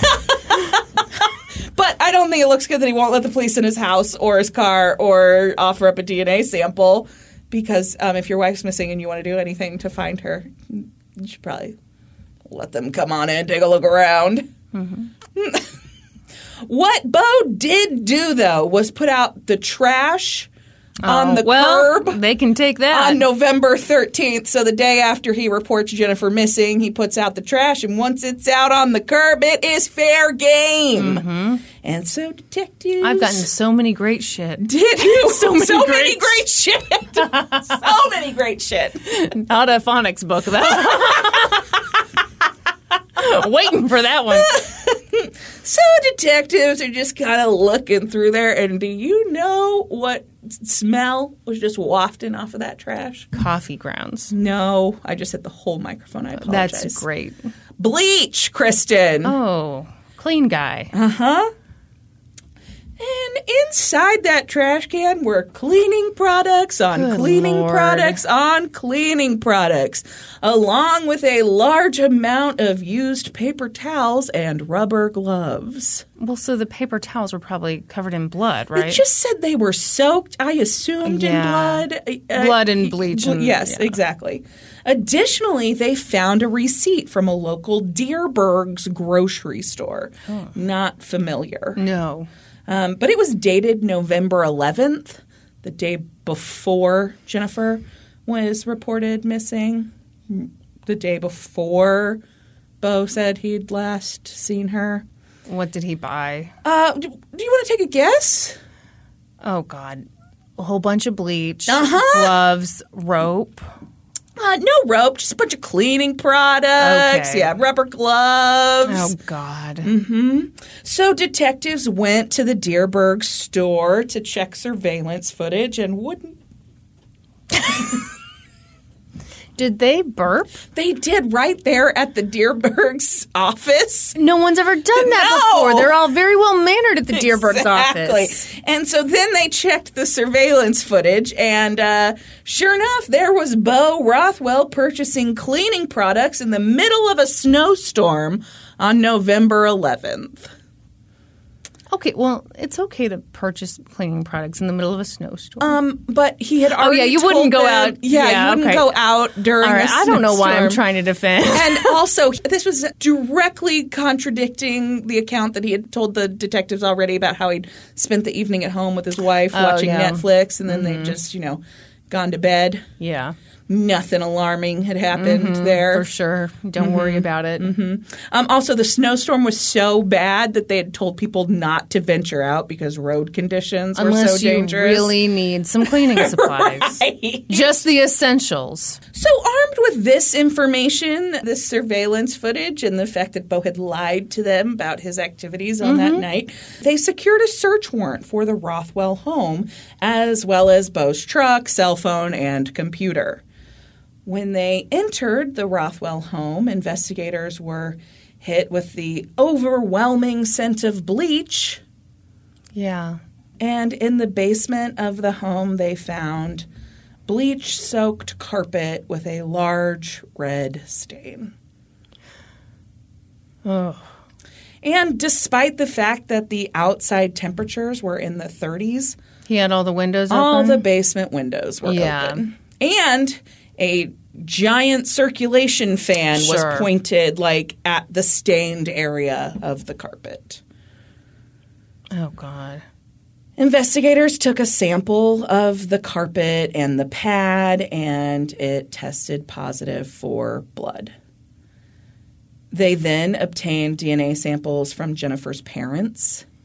And within a day, this seems super fast. It's like a DNA rush order. Within a day, they were able to confirm that the blood was Jennifer's. And at one time, very recently, a large amount of her blood had been spilled in that area. Yeah.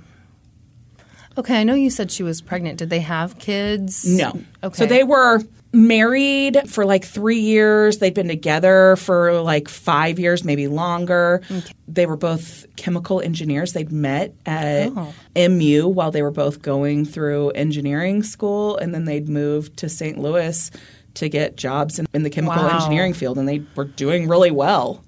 Yeah. And they had been actively trying to start a family. Inside the garage of the home, police found Bo's 2015 GMC Canyon pickup truck.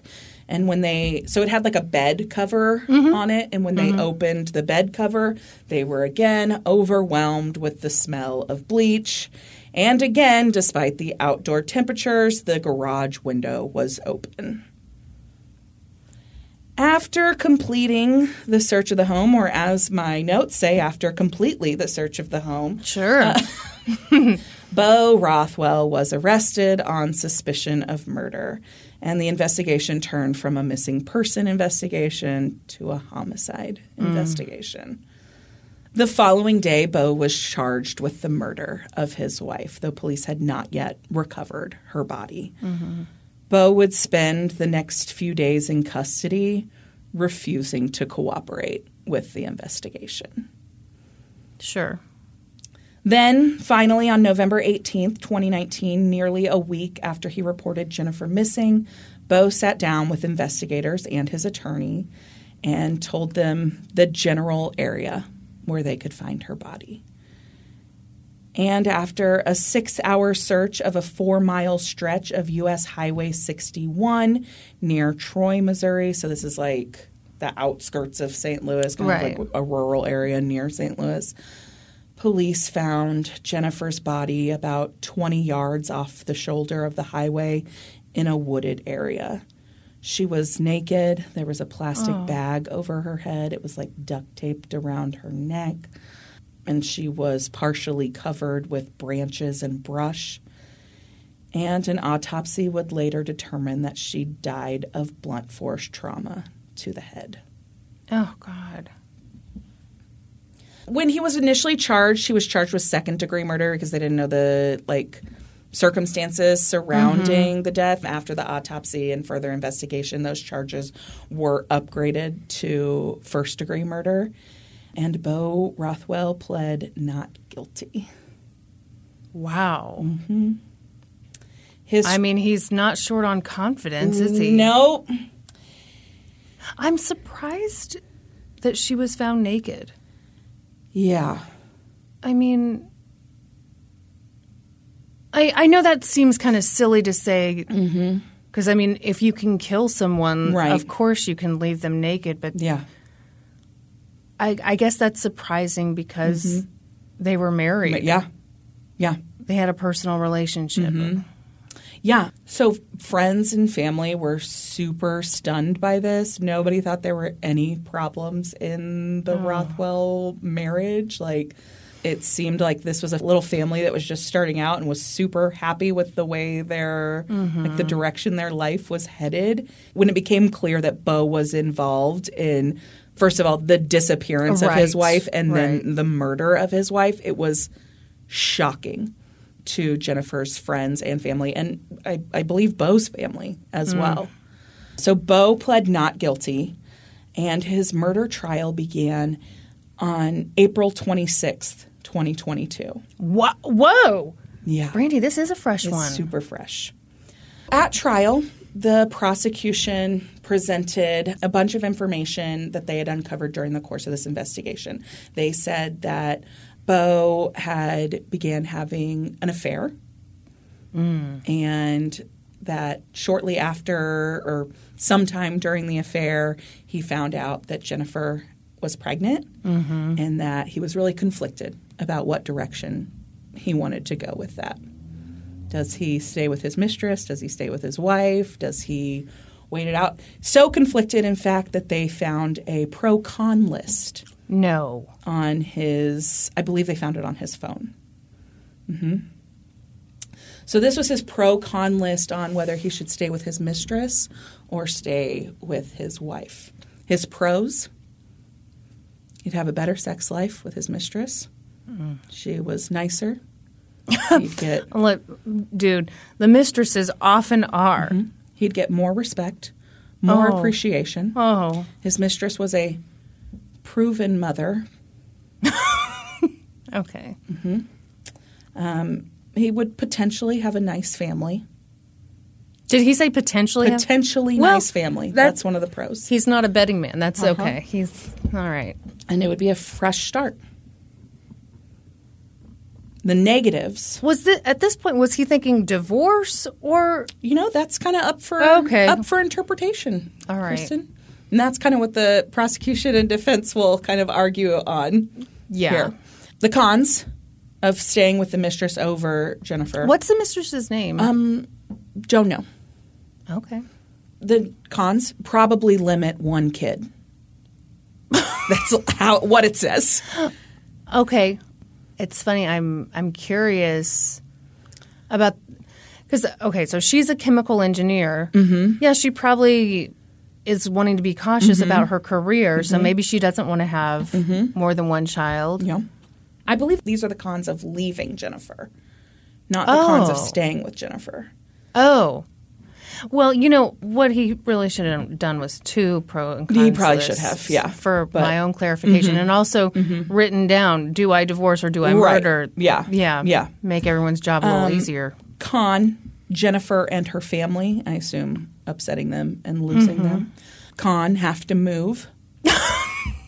God. Dude. Con, lose half my assets and money. Con, probably get another job. Did they work at the same place? Okay, you don't know. So, the mistress comes up. We'll get it more into that. But the mistress's identity, as far as I could find, was never released. Is mistress the word we use That's anymore? what they use all over this case. I don't know. Well, then who are we to say otherwise? That's the only way they refer to this person. So I prefer side piece. Con, most of my friends. Does it mean he's going to lose most of his friends? Yeah, he could have been more clear. Con, trust is shaken / tainted. Okay, again, I don't... Okay. Con, my family's disappointment. Yeah. Yeah. Con, take on her kid with his problems. Yeah. So the prosecution painted this out like this was Isn't a man. it weird that the word for a woman is mistress, but the word for a man is maestro? I don't think that's accurate. I thought it was mattress. You know what's sad? I thought of that joke. There came a time for it, and I was like, nope, that is so stupid. But I couldn't help myself. I had to interrupt you. Anyway. Listen, we've all been there. We've all been there. So there was this show. I don't remember the name of the show. Don't remember what. Anyway, I'll have you know I exhibited restraint in that episode because about halfway through, I remembered that it was Frasier's dad who'd played one half of the couple. You know what? You should have said that. That would have been funny. No, okay. But you held back because you were embarrassed, weren't you? I was. It turns out it was an episode of ER, and it was, in fact, Frasier's dad who played one of the members of the couple. That's on you, my dear. That would have been hilarious if you'd been like, hold on. Beep, beep, beep, beep, beep, beep. This just in. It was Frasier's dad. So this was all something he'd been weighing over the course of some time, and then finally he'd made his decision. He was going to stay with his mistress, which meant that he had to get his wife out of the picture. And so he'd murdered her. He disposed of her body. He'd tried to clean up the crime scene, and then he'd joined the search effort for her, knowing all along exactly where she was. This guy's fairly young, right? Yeah, they're 28. They were both 28 at the time that Jennifer disappeared. At the time Jennifer was murdered. Yeah. By her husband, Beau. Oh, spoiler. It amazes me someone at 28 years old is like, oh, but my assets. Oh, yeah. I mean, you're both chemical engineers. Yeah. The prosecution painted this picture of Beau that he was like a meticulous planner. They presented text messages and some other evidence that like Beau and Jennifer had been trying to conceive a child for some time, and they'd been tracking ovulation together. They'd gone through extensive planning together to do that. And then once they had learned that Jennifer was pregnant, they had created like a pregnancy calendar in their house to note milestones along the way.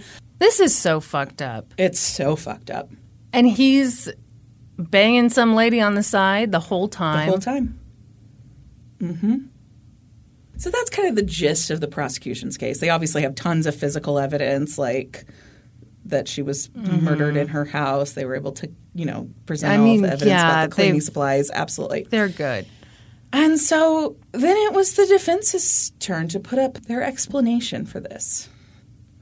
They did not claim that Beau didn't murder his wife. He simply was not guilty of first-degree murder because he'd done it spur of the moment? In a fit of passion. Okay. So Beau and Jennifer had a really good marriage. They'd loved each other. They had wanted to have a child together, but it hadn't been easy. And the process of trying for a child had become daunting to Beau. And he'd lost interest in his marriage. Their sex life had been clinical. And so he hadn't had much of a choice. He'd had to look elsewhere to get the passion back. This is really stupid. It's so stupid. But then Jennifer had gotten pregnant, and Beau found out. You know, she told Beau, and then he felt super guilty about his affair.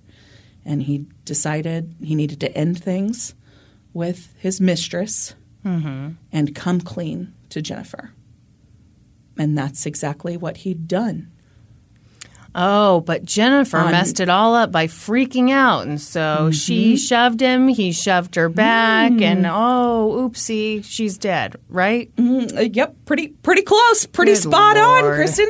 And you know who better to tell us what happened than Beau himself? Beau took the stand in his own defense on Thursday, April 28th, 2022. Imagine if he was as smart as he thinks he is. Oh, yeah. And so it started out with his defense attorney asking Beau to talk about, you know, his relationship with Jennifer. How had they met? You know, he went through how they'd met at Mizzou, and they were in a chemical engineering program together, and they were each other's best friends. And things were great. They had the best relationship. They'd always talked about wanting kids. Very early on in their relationship, they knew that's what the future held for them. They got married in 2015, moved to St. Louis for work, and in 2018, they tried to start having a family. They started tracking ovulation, doing all of the stuff, but they had found out pretty early on in that process that Jennifer suffered from endometriosis, which made conceiving more difficult. Right. And Beau explained on the stand that their efforts to conceive turned into a chore. He said he lost interest in their relationship and they started to grow apart. He said that he began having an affair in June of 2019 and that he and Jennifer were still actively trying to conceive while he was seeing his mistress. I hate that. Yeah, it's disgusting. Yep. Then, in October 26th, 2019, Jennifer texted Beau and said, "Oh my gosh, I think I need to get a pregnancy test. Like, I'm pretty sure I'm pregnant." And that was kind of the whole conversation. But he said that night they'd ordered pizza and he was at the door getting the pizza, their dog was barking. And then all of a sudden Jennifer came down to the door and showed him the pregnancy test and was like, "Oh my God, we're pregnant." Yeah. And Beau said that it rubbed him the wrong way. It seemed anticlimactic to him because Jennifer was really into big reveals and he kind of thought she'd do some kind of cute announcement thing. Oh, I'm so sorry that you don't live in a TV show. He said he'd been caught so off guard that he almost dropped the pizza upon receiving the news. And what a tragedy that would have been. That is upsetting. Beau then went on to talk about on the stand how that as he sat with the news that Jennifer was pregnant and that Jennifer began talking about a nursery and, adding the baby to one of their insurance plans after it was born, how real this was and how he needed to make some decisions about how he was going to move forward. He said it was a really confusing time. And he sent a message to his mistress around that time about the future of their relationship. He said that there were 3 possible outcomes. He could end things with her, the mistress, or he could admit the affair to Jennifer and get a divorce, or he could wait and see if she had a miscarriage or something. Oh, no. Mm-hmm. Was his goal to make her miscarry? Well, so no, that's not what the prosecution tries to argue about this text message. Okay. They said that the or something is proof that he had some thoughts about. Yeah. I don't know. I know. I think it's too vague to say that shows premeditation. But yeah, that's what the prosecution will argue from this text message, is that right there he said, we can wait to see if she has a miscarriage or something. Yeah, no, I think this is just a wishy-washy asshole. Yeah, I agree. Yeah. Also, who's going to pick C? Yeah, let's just wait for that miscarriage or something. So at that point, Beau's defense attorney asked him if he was hoping Jennifer had a miscarriage. And on the stand, Beau kind of sighed and... Oh, the emotion got him. Yeah, he was kind of struggling. And then he finally said, he didn't hope it was a miscarriage, but he did hope, he wanted to not have to make a decision. And that would keep him from having to make a decision. So, yeah, you wanted a miscarriage then, is what you're saying. You piece of shit. Mm-hmm. He said, it was a confusing time. Except it wasn't. Yeah, no.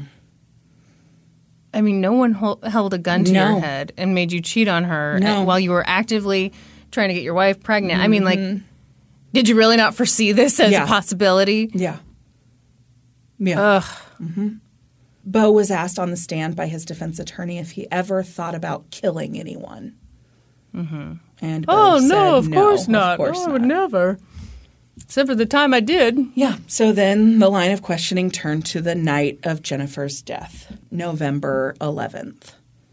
Beau said that day, Jennifer was texting him questions about the baby and insurance benefits and how it would work. Oh, God, so annoying. Oh, my God. Trying to plan because you're pregnant. Oh, terrible. Yeah. Yep. And she needed to bump her insurance coverage up to help cover more of her maternity costs and stuff like that, and prenatal appointments. And he explained that he was the more responsible one when it came to these things. And was he? Reminding her not to miss the open enrollment period and to make those changes. Yeah, we'd all be so lucky to have a guy like this in our lives. Yeah. I hate this story. Beau said that he went to work that day and he came home, normal time. And then Jennifer got home sometime around 5:15, and they did watch Netflix together in the basement that evening. And then at some point they went upstairs. I don't know. Damn it, Brandy. And then at some point they did go upstairs to make dinner in the kitchen together. And Beau said that it was during that time that they were having dinner that he decided it was time to come clean to Jennifer, let her know about the affair. He decided he was going to end it, and he wanted to salvage things with her. Bullshit. So he came clean to her, and Jennifer was pissed. She demanded to know who it was. Who's the mistress? Who is this person? Mm-hmm. And Beau refused to tell her. And I would go apeshit. Oh, yeah. I'm wondering if I should share this. We can cut it. Or you don't. I mean, it's whatever. I think I'll share it and then I'll decide. Okay. Literally, when I found out my ex-husband was having an affair, when he told me, the very first question I had was, who the fuck is it? Yeah, of course. I can completely understand this. Yeah, you want to know who it is. Yes. Yeah. So he's just like, no, I'm not going to tell you. That's not important. What's important is that I made a mistake. Oh, and my blah, God. Blah, blah. Blow it out your ass. He said, he testified. How can you be how can you be saying, yeah, we were actively trying to have a baby. Also, I've been cheating on you forever, and I'm going to be condescending about it. Yeah. And say, now, hold on. Now, what's important here? Oh, my God. Yeah. He said on the stand that he told Jennifer, I messed up. How can I fix this? Okay. Mess up is like a one-time thing, my dude. And Jennifer said, you can't fix this. Keep that bitch. Oh, God, I love Jennifer. Bo said that Jennifer then shoved him on the shoulder and said, you know what? I've been having an affair too. No, this baby isn't even yours. He could get me pregnant. Things that didn't happen. And then at that point, Oh, a blind rage. a red haze of anger, actually, Kristen. Darn, I was so close. So close. I really get this guy. Yeah, a red haze of anger came over Bo at the claims his wife was making that not only had she also been having an affair, but that the baby that they'd been wanting for so long That he'd been hoping would... wasn't even his. Yeah. And so he grabbed a food mallet, like picturing, like, yeah. you know what I'm talking about, off the kitchen wall, and he hit Jennifer in the head with it. Oh, my God. He said that she was kind of dazed by it and that she started to walk toward the garage, and she got out to the garage, or like right at the garage, and he hit her again, this time in the back of the head. Oh. He believed that this hit cracked her skull. Oh, my God. And at that point, she fell down the basement stairs. Oh. And obviously, he'd cracked her head open, so there was just blood pooling all over the place. And he explained on the stand that he just went into panic mode and that he needed to hide and fix the situation. He told the jury that he left the house at that point and went to a couple of different stores to buy cleaning supplies. Was she still alive at this point? The medical examiner said basically she bled out. Her brain hemorrhaged from the blow, and she bled out on her basement floor. So she probably was. Was, yeah. On some level. Yes. Oh, yeah. God. He went and he bought cleaning supplies. He used cash and gift cards so that there wouldn't be able to trace his credit card or his debit card to the purchases. But he kept the receipts? No, he threw them away in the trash, Kristen. Those pesky investigators went through his trash. Right. You know, you can say, no, thanks, I don't want to I don't want to receive. And he went to work kind of cleaning up the mess. Around 2 a.m., he decided that he needed to move Jennifer's body. And so he took a big tarp from the garage and he wrapped Jennifer's body in it and moved it to the bed of his truck. He said that he'd watched crime shows in the past, and they always take the clothes off of victims to dispose of evidence. And so he'd taken her clothes off. No, that's so stupid. Yeah. Yeah. They take clothes off of victims generally because they're sexually assaulting the person. Yeah. Yeah. He said he took her clothes off and put a bag over her head and duct taped it around her neck. And then he drove out of town. Why did he do that? I don't know. He said he'd seen it. Like he literally said, I did these things, stripping her clothes off and putting a bag over her head because he'd seen it done on crime shows. Oh, my God. I'm also guessing that she was still bleeding a lot from her head at that point, and it was maybe to contain the... My fear... is that she wasn't dead all the way. Yeah. Of course. Yeah. Of course. Oh, God. Yeah. You know what I also think? Okay, if you've seen crime shows... And he thinks he's been so smart because he's paid cash and used gift cards and stuff. Is he thinking, I'm going to make it look like some creepy serial killer got to her? Yeah. Probably. Yeah. Yeah. Ugh, this is so upsetting. So he said he bagged up her clothes and then he drove out of town. And he said he just drove and drove until he was lost. And then he got her body out of the bed of his truck and put it in that wooded area, covered it with brush and tree branches. And then he drove to like a business area and dumped her clothing and the tarp and some cleaning supplies into a dumpster there. And then he went back to trying to clean up the basement, clean up the carpets. The next morning, he said he went to work to keep up the facade of normalcy. At some point, he did, after he had dumped Jennifer's body, he had then also ditched her car in that area where it was found before he had gone to work, and he walked back to the house. And then, of course, he made that 911 call at 9:45 p.m. reporting her missing the next night. When he was on the stand, Beau was asked by both the prosecution and the defense about the lies that he told after this, about lying to Jennifer's family, to coworkers, to the police, helping with the search, all of that. And he didn't really have an explanation other than he was trying to keep up a facade. Sure. I mean, what are you going to say? Yeah. He said that he never planned on killing her.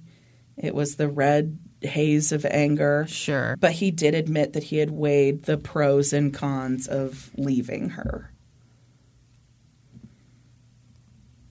He testified that he felt guilty about having an affair, but that he believed he was in love with his mistress.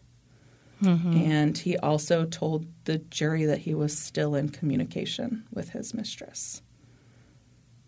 Was she brought on the stand at all? Wow, she really got lucky. They did share text messages in court between the two of them and Facebook messages. But as far as I could find, she was never identified. Wow. Beau said that he believed Jennifer when she said that she was also having an affair. He said there was a man that Jennifer would chat with online. They talked about Game of Thrones, and that sometimes she would come home late from work, and that sometimes she would do like girls' nights out, and he didn't really know what she was up to. I mean, what if she did have an affair? What's your point? You did too. Yeah. She didn't kill you. And when she told him, which I'm not even convinced she really told him. No, I 100% do not believe she did that. He believed what she said about the baby not being his. But they did a DNA test after her body was recovered, and the baby was, in fact, his. Yeah, so here's why that doesn't make sense. If you're in this big, like, what do I do situation, and this is the kind of guy who just hopes things will resolve for themselves. He's hoping for the or something. Yeah. And if you come clean to your wife and she says, she's mad, but she says, I've been cheating on you too. Yeah. Well, that's kind of the or something that you're looking for. Yeah. So I don't believe that would send him into a rage. If anything, that would make him more calm. Yeah. Yeah.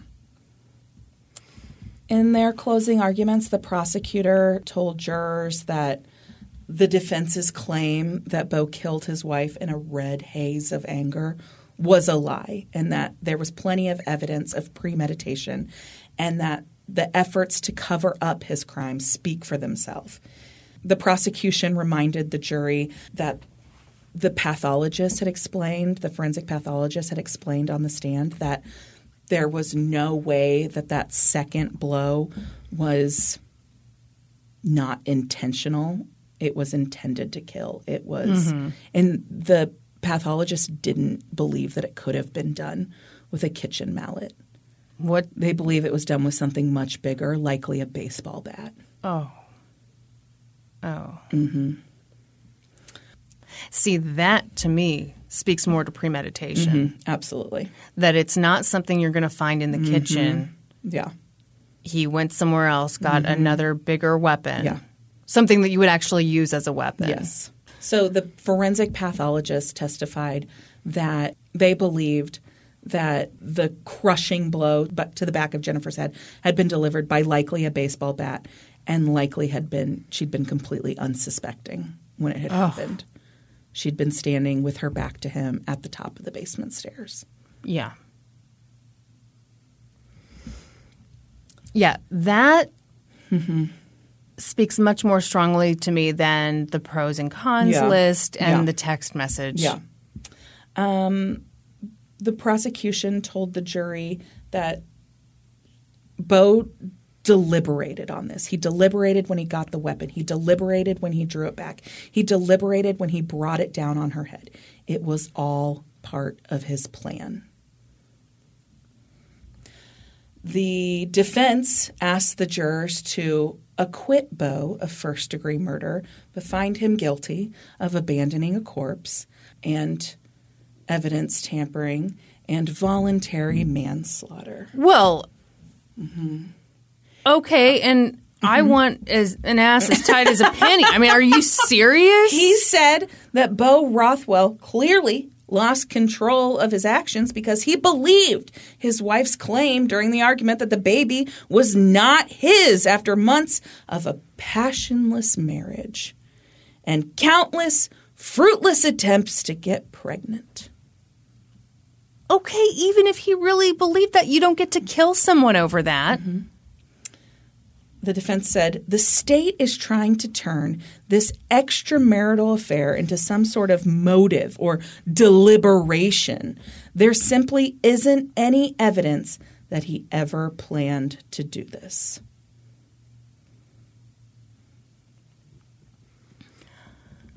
I mean, I agree there's not great evidence that he put.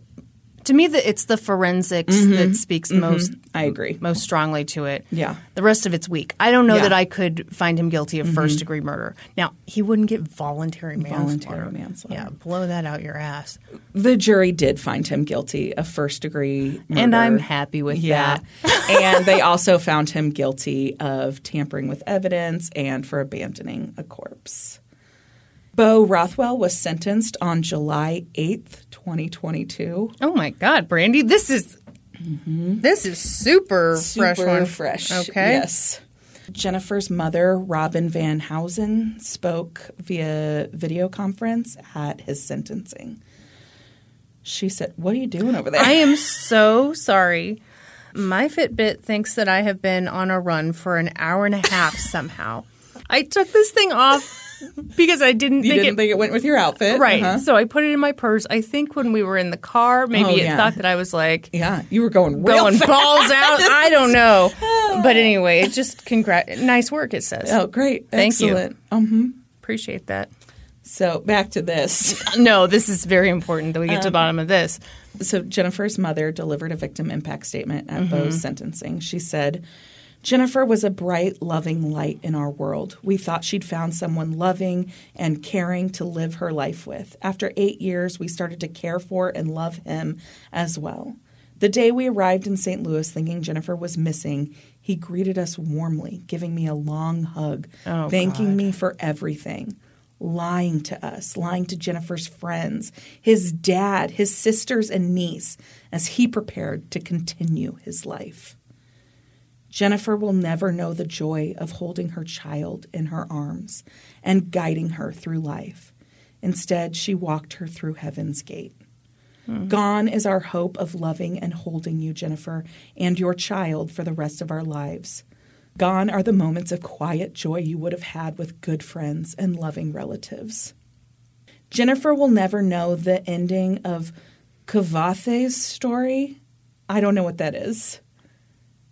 Oh, is that Game of Thrones? Well, okay. So then she said, the next thing she says is, nor will she know if George R.R. Martin ever writes the real ending of Game of Thrones. Oh. So it's got to be some sci-fi. Yes, something. Exactly. She'll never know the joy of dressing her daughter in a Halloween costume she made and taking her trick-or-treating in a matching costume. Jennifer is our beautiful baby girl. We hoped for more than 28 years with her. Instead, we spread her ashes in Missouri and Wrightsville Beach. Instead, we attended Beau's murder trial. Wow. That was very powerful. Yeah. Beau was given an opportunity to speak at his sentencing as well, and he said, "To Jennifer's family, words cannot describe how sorry I am.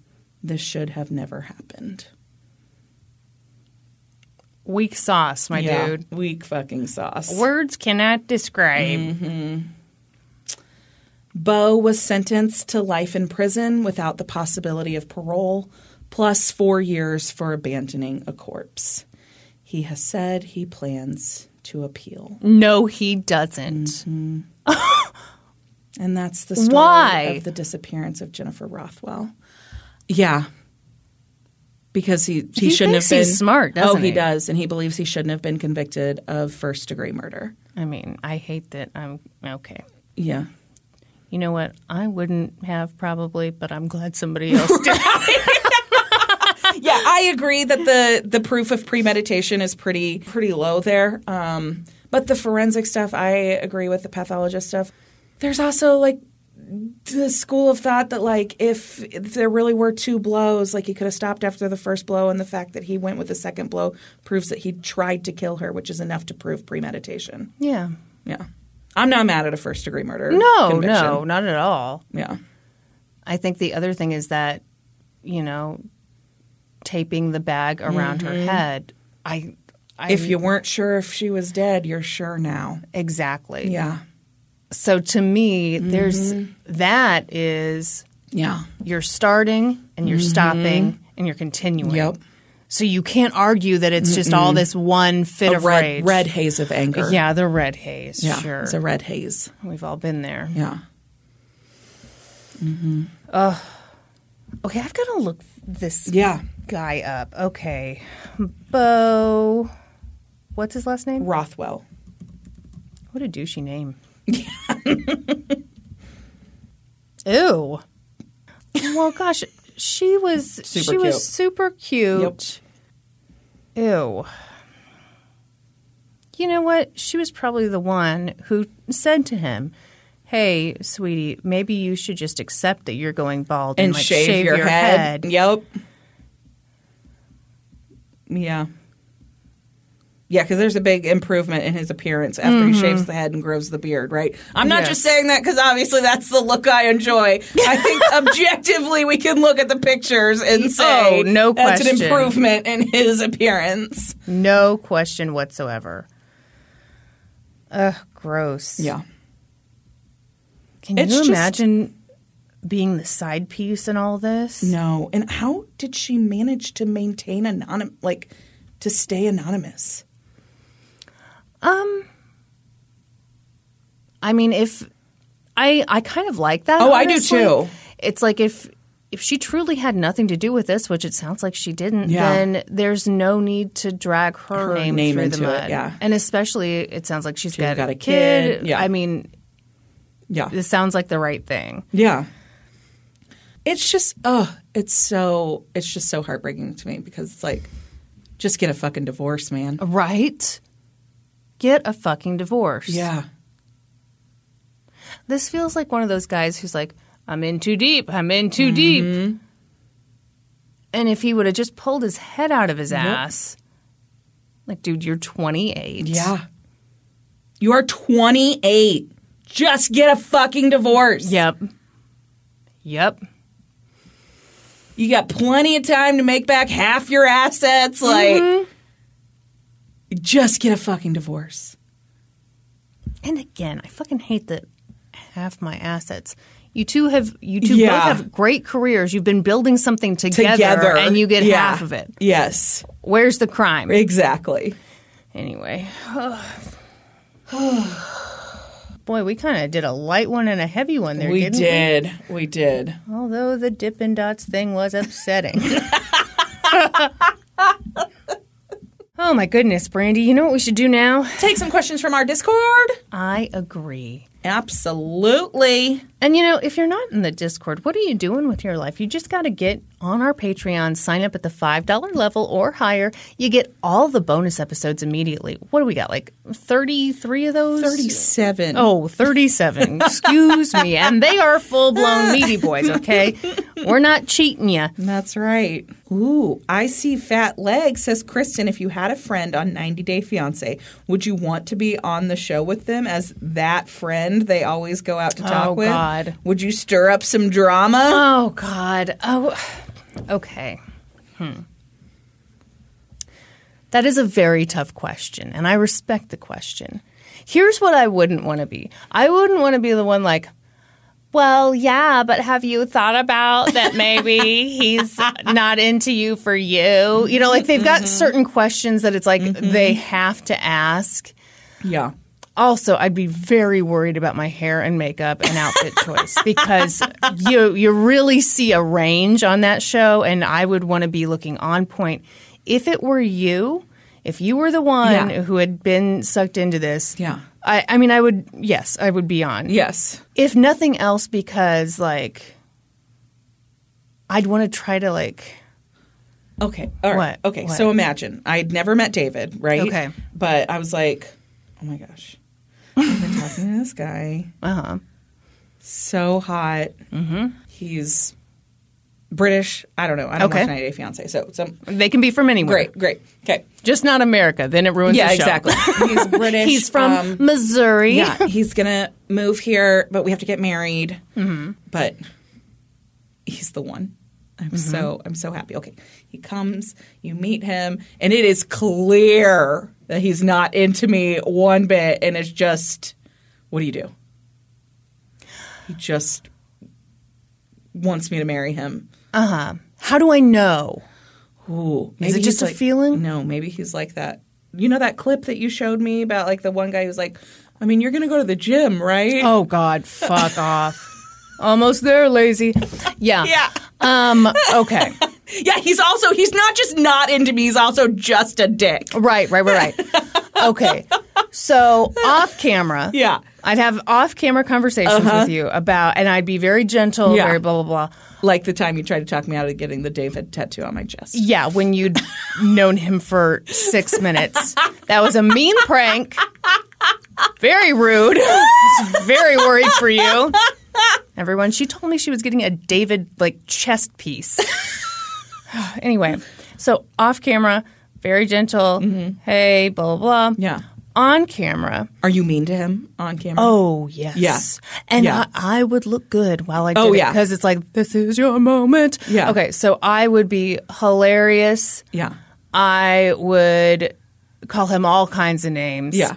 Just to make sure that the story they tell about you is not like, oh, look at, it's so sad. It's more like, wow. Look at what a dick this guy is. Yeah, exactly. Yeah, very good. I like that. I support that very much. I have studied this show extensively. I know exactly how to play it. Okay. I don't even know what to do with this question. Supreme Court asks, should muffins be savory or sweet? I consider muffins to be savory. What's it? I've never had a corn muffin? That's not even that savory. Do we? Okay, also they spelled savory with a U in there, so is this a British thing maybe? It is for sure. It's your British boyfriend who is a dick. No, I've had like savory scones. Yeah. Yeah, I feel like that could be really good. So they go on and say, I love sweet muffins, but in my heart they are just cupcakes. I mean, that's fair. But what's wrong with a cupcake? Masquerading as something healthier. Yeah, let's only think of muffins as being sweet. I don't. And I often think of muffins.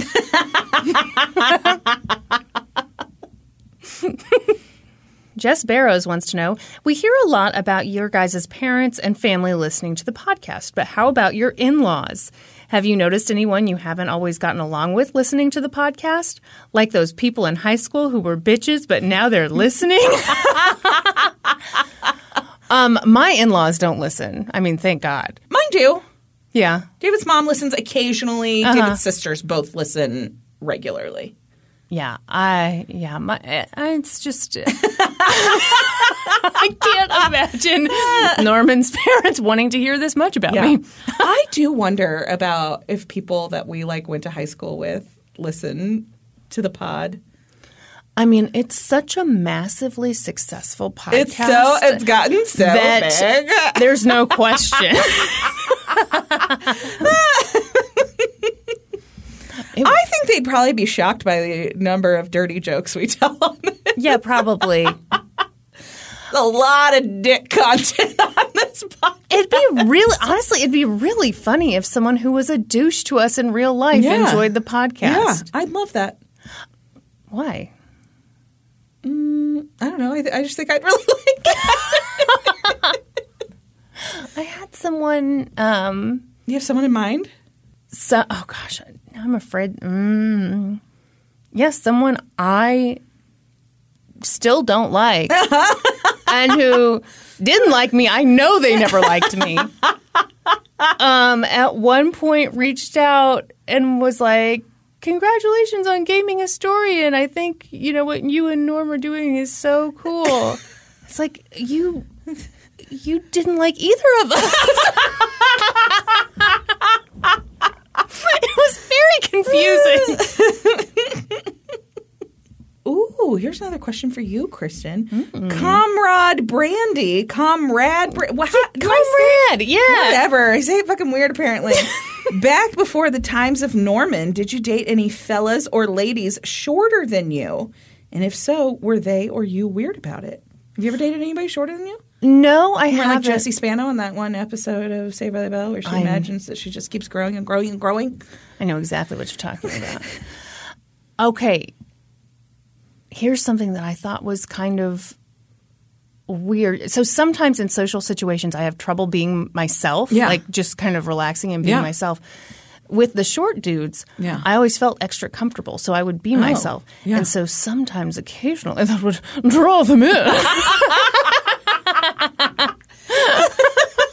Your feminine wiles? That's right. My feminine belches. Norm the other day said that I remind him of Homer Simpson a lot. That just sounds rude. It was. But then he listed some things and it all added up.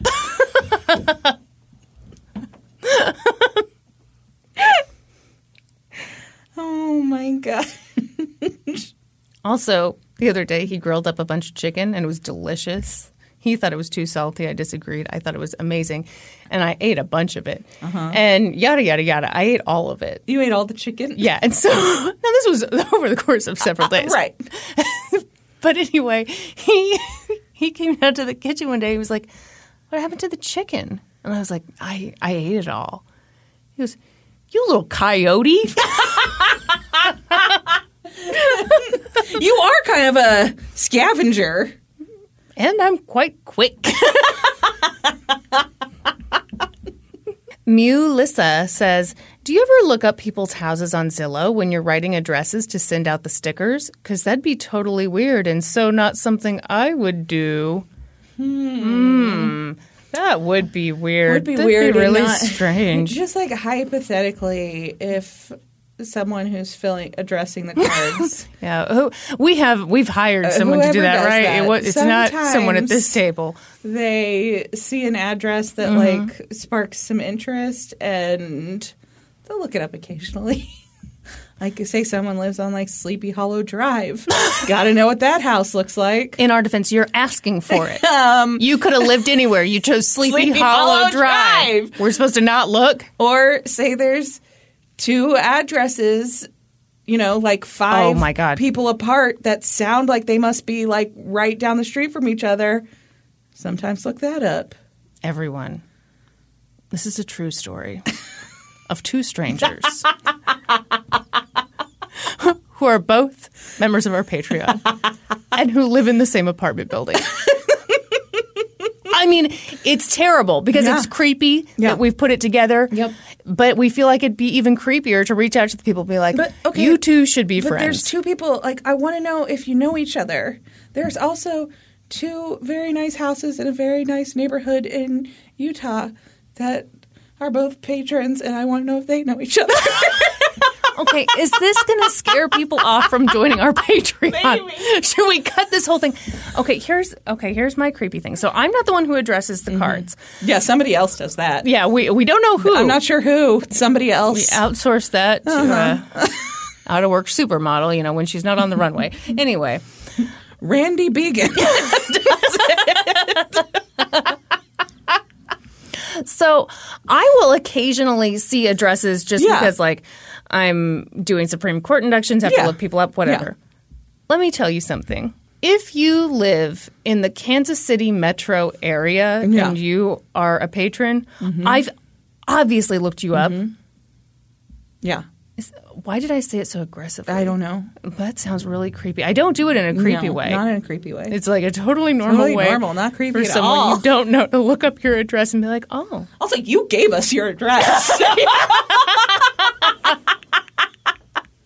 Isn't this weird how, okay, 9 times out of 10, when a company gets your address, your fear is, they're going to sell it to somebody. Yeah. It's going to be like some weird data. Here. No, it's just not us. We're just going to Google your house. Also, there are 2 patrons who live in a very small town in Idaho that my grandma lives in. So there you go. To see how close they live to my grandma. Why don't you 2 show up at Brandy's grandma's house?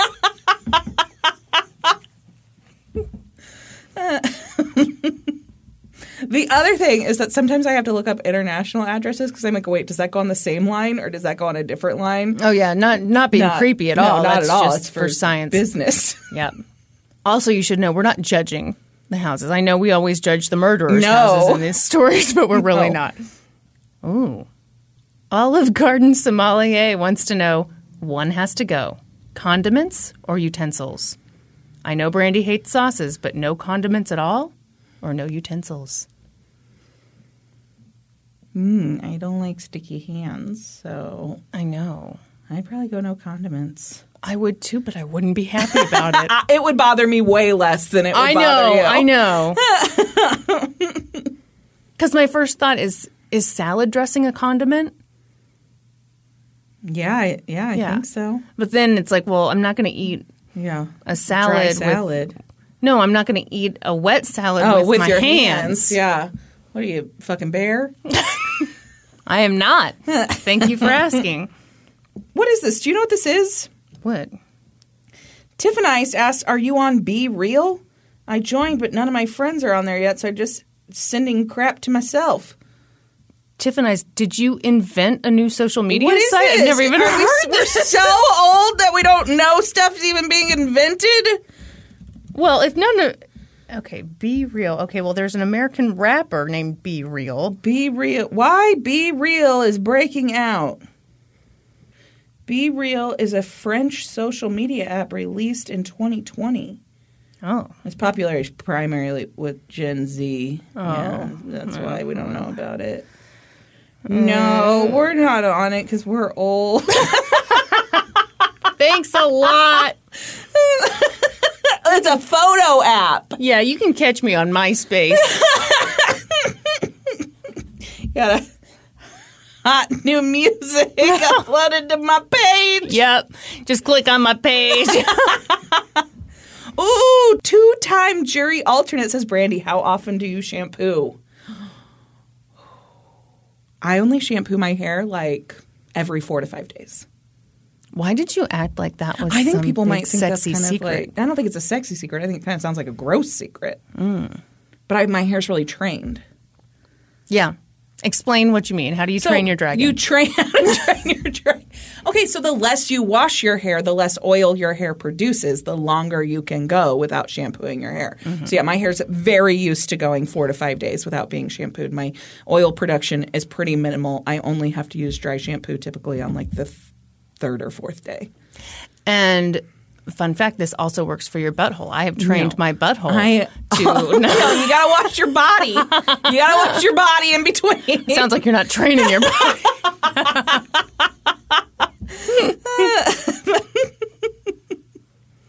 Okay, Winston the Corgi, I don't like the tone of this question.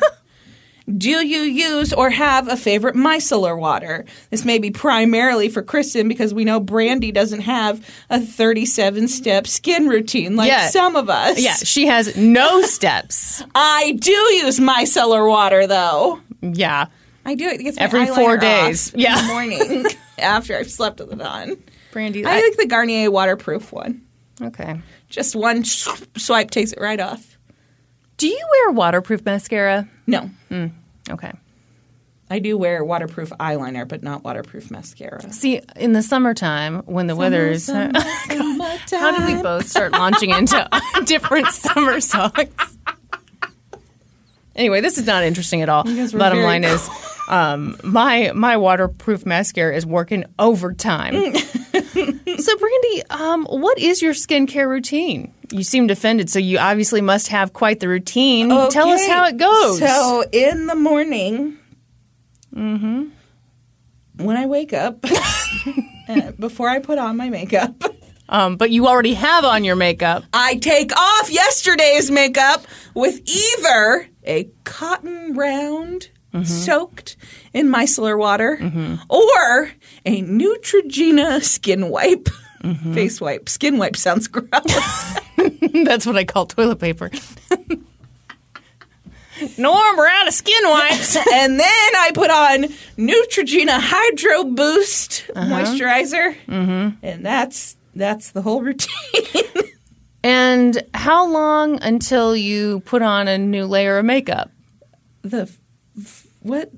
Immediate, like right after that, usually. So you. Oh God! Everyone, I wake up. It's a good thing we're not on video. People would riot if they saw how beautiful your skin is and they heard that that's your routine. I wipe her down. Yeah, hose her off. Slap on some moisturizer, and then the makeup goes right back on. Yeah, most days. Oh, you mix it up, do you? Some days I don't put the makeup on. Which days? If I don't have to do anything. Not if I have to go to work. If I'm going to work, full face. Yeah. Okay. Yeah. All right. But I have moved away from doing a real foundation. I just do a tinted moisturizer. Oh, okay. Yeah. Everyone, you never know what you're getting with this lady. That's right. She's wearing navy blue today. I am wearing navy blue. Changing. We got to do Supreme Court inductions. We got a fucking Zoom call to get on. Oh, what shit. are we doing? I don't know. I was enjoying it. I was too. Oh, God. Oh, shit. I'm not even on the right page. I am. I'm DJing all the way to the bottom. Everyone, to get inducted on this podcast, you sign up at the $7 level or higher on Patreon. We are still reading your names and favorite cookies until the end of time. People have made suggestions for other topics. We don't to that, Kristen says, fuck off. I don't.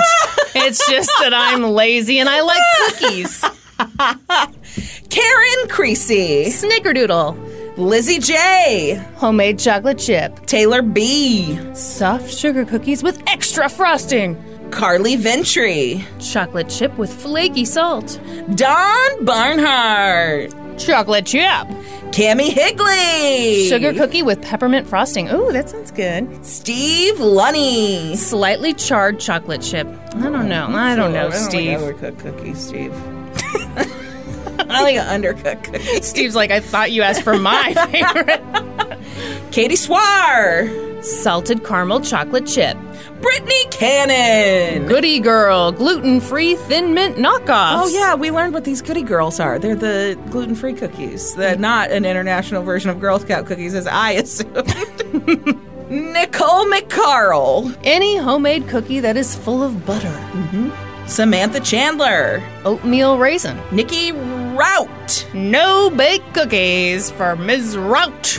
Ellie Wiltgen. Crunchy homemade chocolate chip. Why are they crunchy? Does that mean because Steve slightly overcooked charred? Him? Yeah, because Steve overcooked him. And Ellie's like, hey, Steve. Tammy Thornlow. Tim Tams. Biting opposite corners off and sucking coffee through them. Oh, okay. That sounds like a good way to go. Don Clement. M&M cookies. Kelly T. Panera's kitchen sink cookie. Ananda. A really soft and buttery chocolate chip. Ooh, Ashley. Crumble's Fruity Pebbles cookie. Shit, that sounds good. Welcome to the Supreme Court. Oh my gosh, turbo speed. Yeah. Let's go. Thank you, everyone, for all of your support. We appreciate it so much. If you're looking for other ways to support us, please find us on social media. We're on Facebook, Twitter, Instagram, Patreon. Please remember to subscribe to the podcast wherever you listen, and then head on over to Apple Podcasts and leave us a 5-star rating and review. Then be sure to join us next week when we will be... I'm sorry. I'm sorry. You went so fast. We'll be experts on a whole new topic.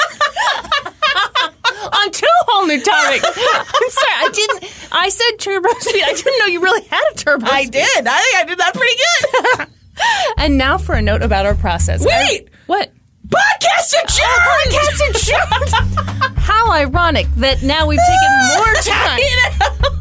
And now for a note about our process. I read a bunch of stuff, then regurgitate it all back up in my very limited vocabulary. And I copy and paste from the best sources on the web and sometimes Wikipedia. So we owe a huge thank you to the real experts. I got my info from an episode of How I Built This, titled Dippin' Dots, Kurt Jones. The article, Is Dippin' Dots Still the Ice Cream of the Future? By K. Annabelle Smith for Smithsonian Magazine. Magazine. It's a knockoff of Smithsonian. Smithsonian's Magazine. And newspapers.com. I got my info from articles for the St. Louis Post-Dispatch, Fox 2 Now, Spectrum News, and CBS News. For a full list of our sources, visit lgtcpodcast.com. Any errors are, of course, ours, but please don't take our word for it. Go read their stuff.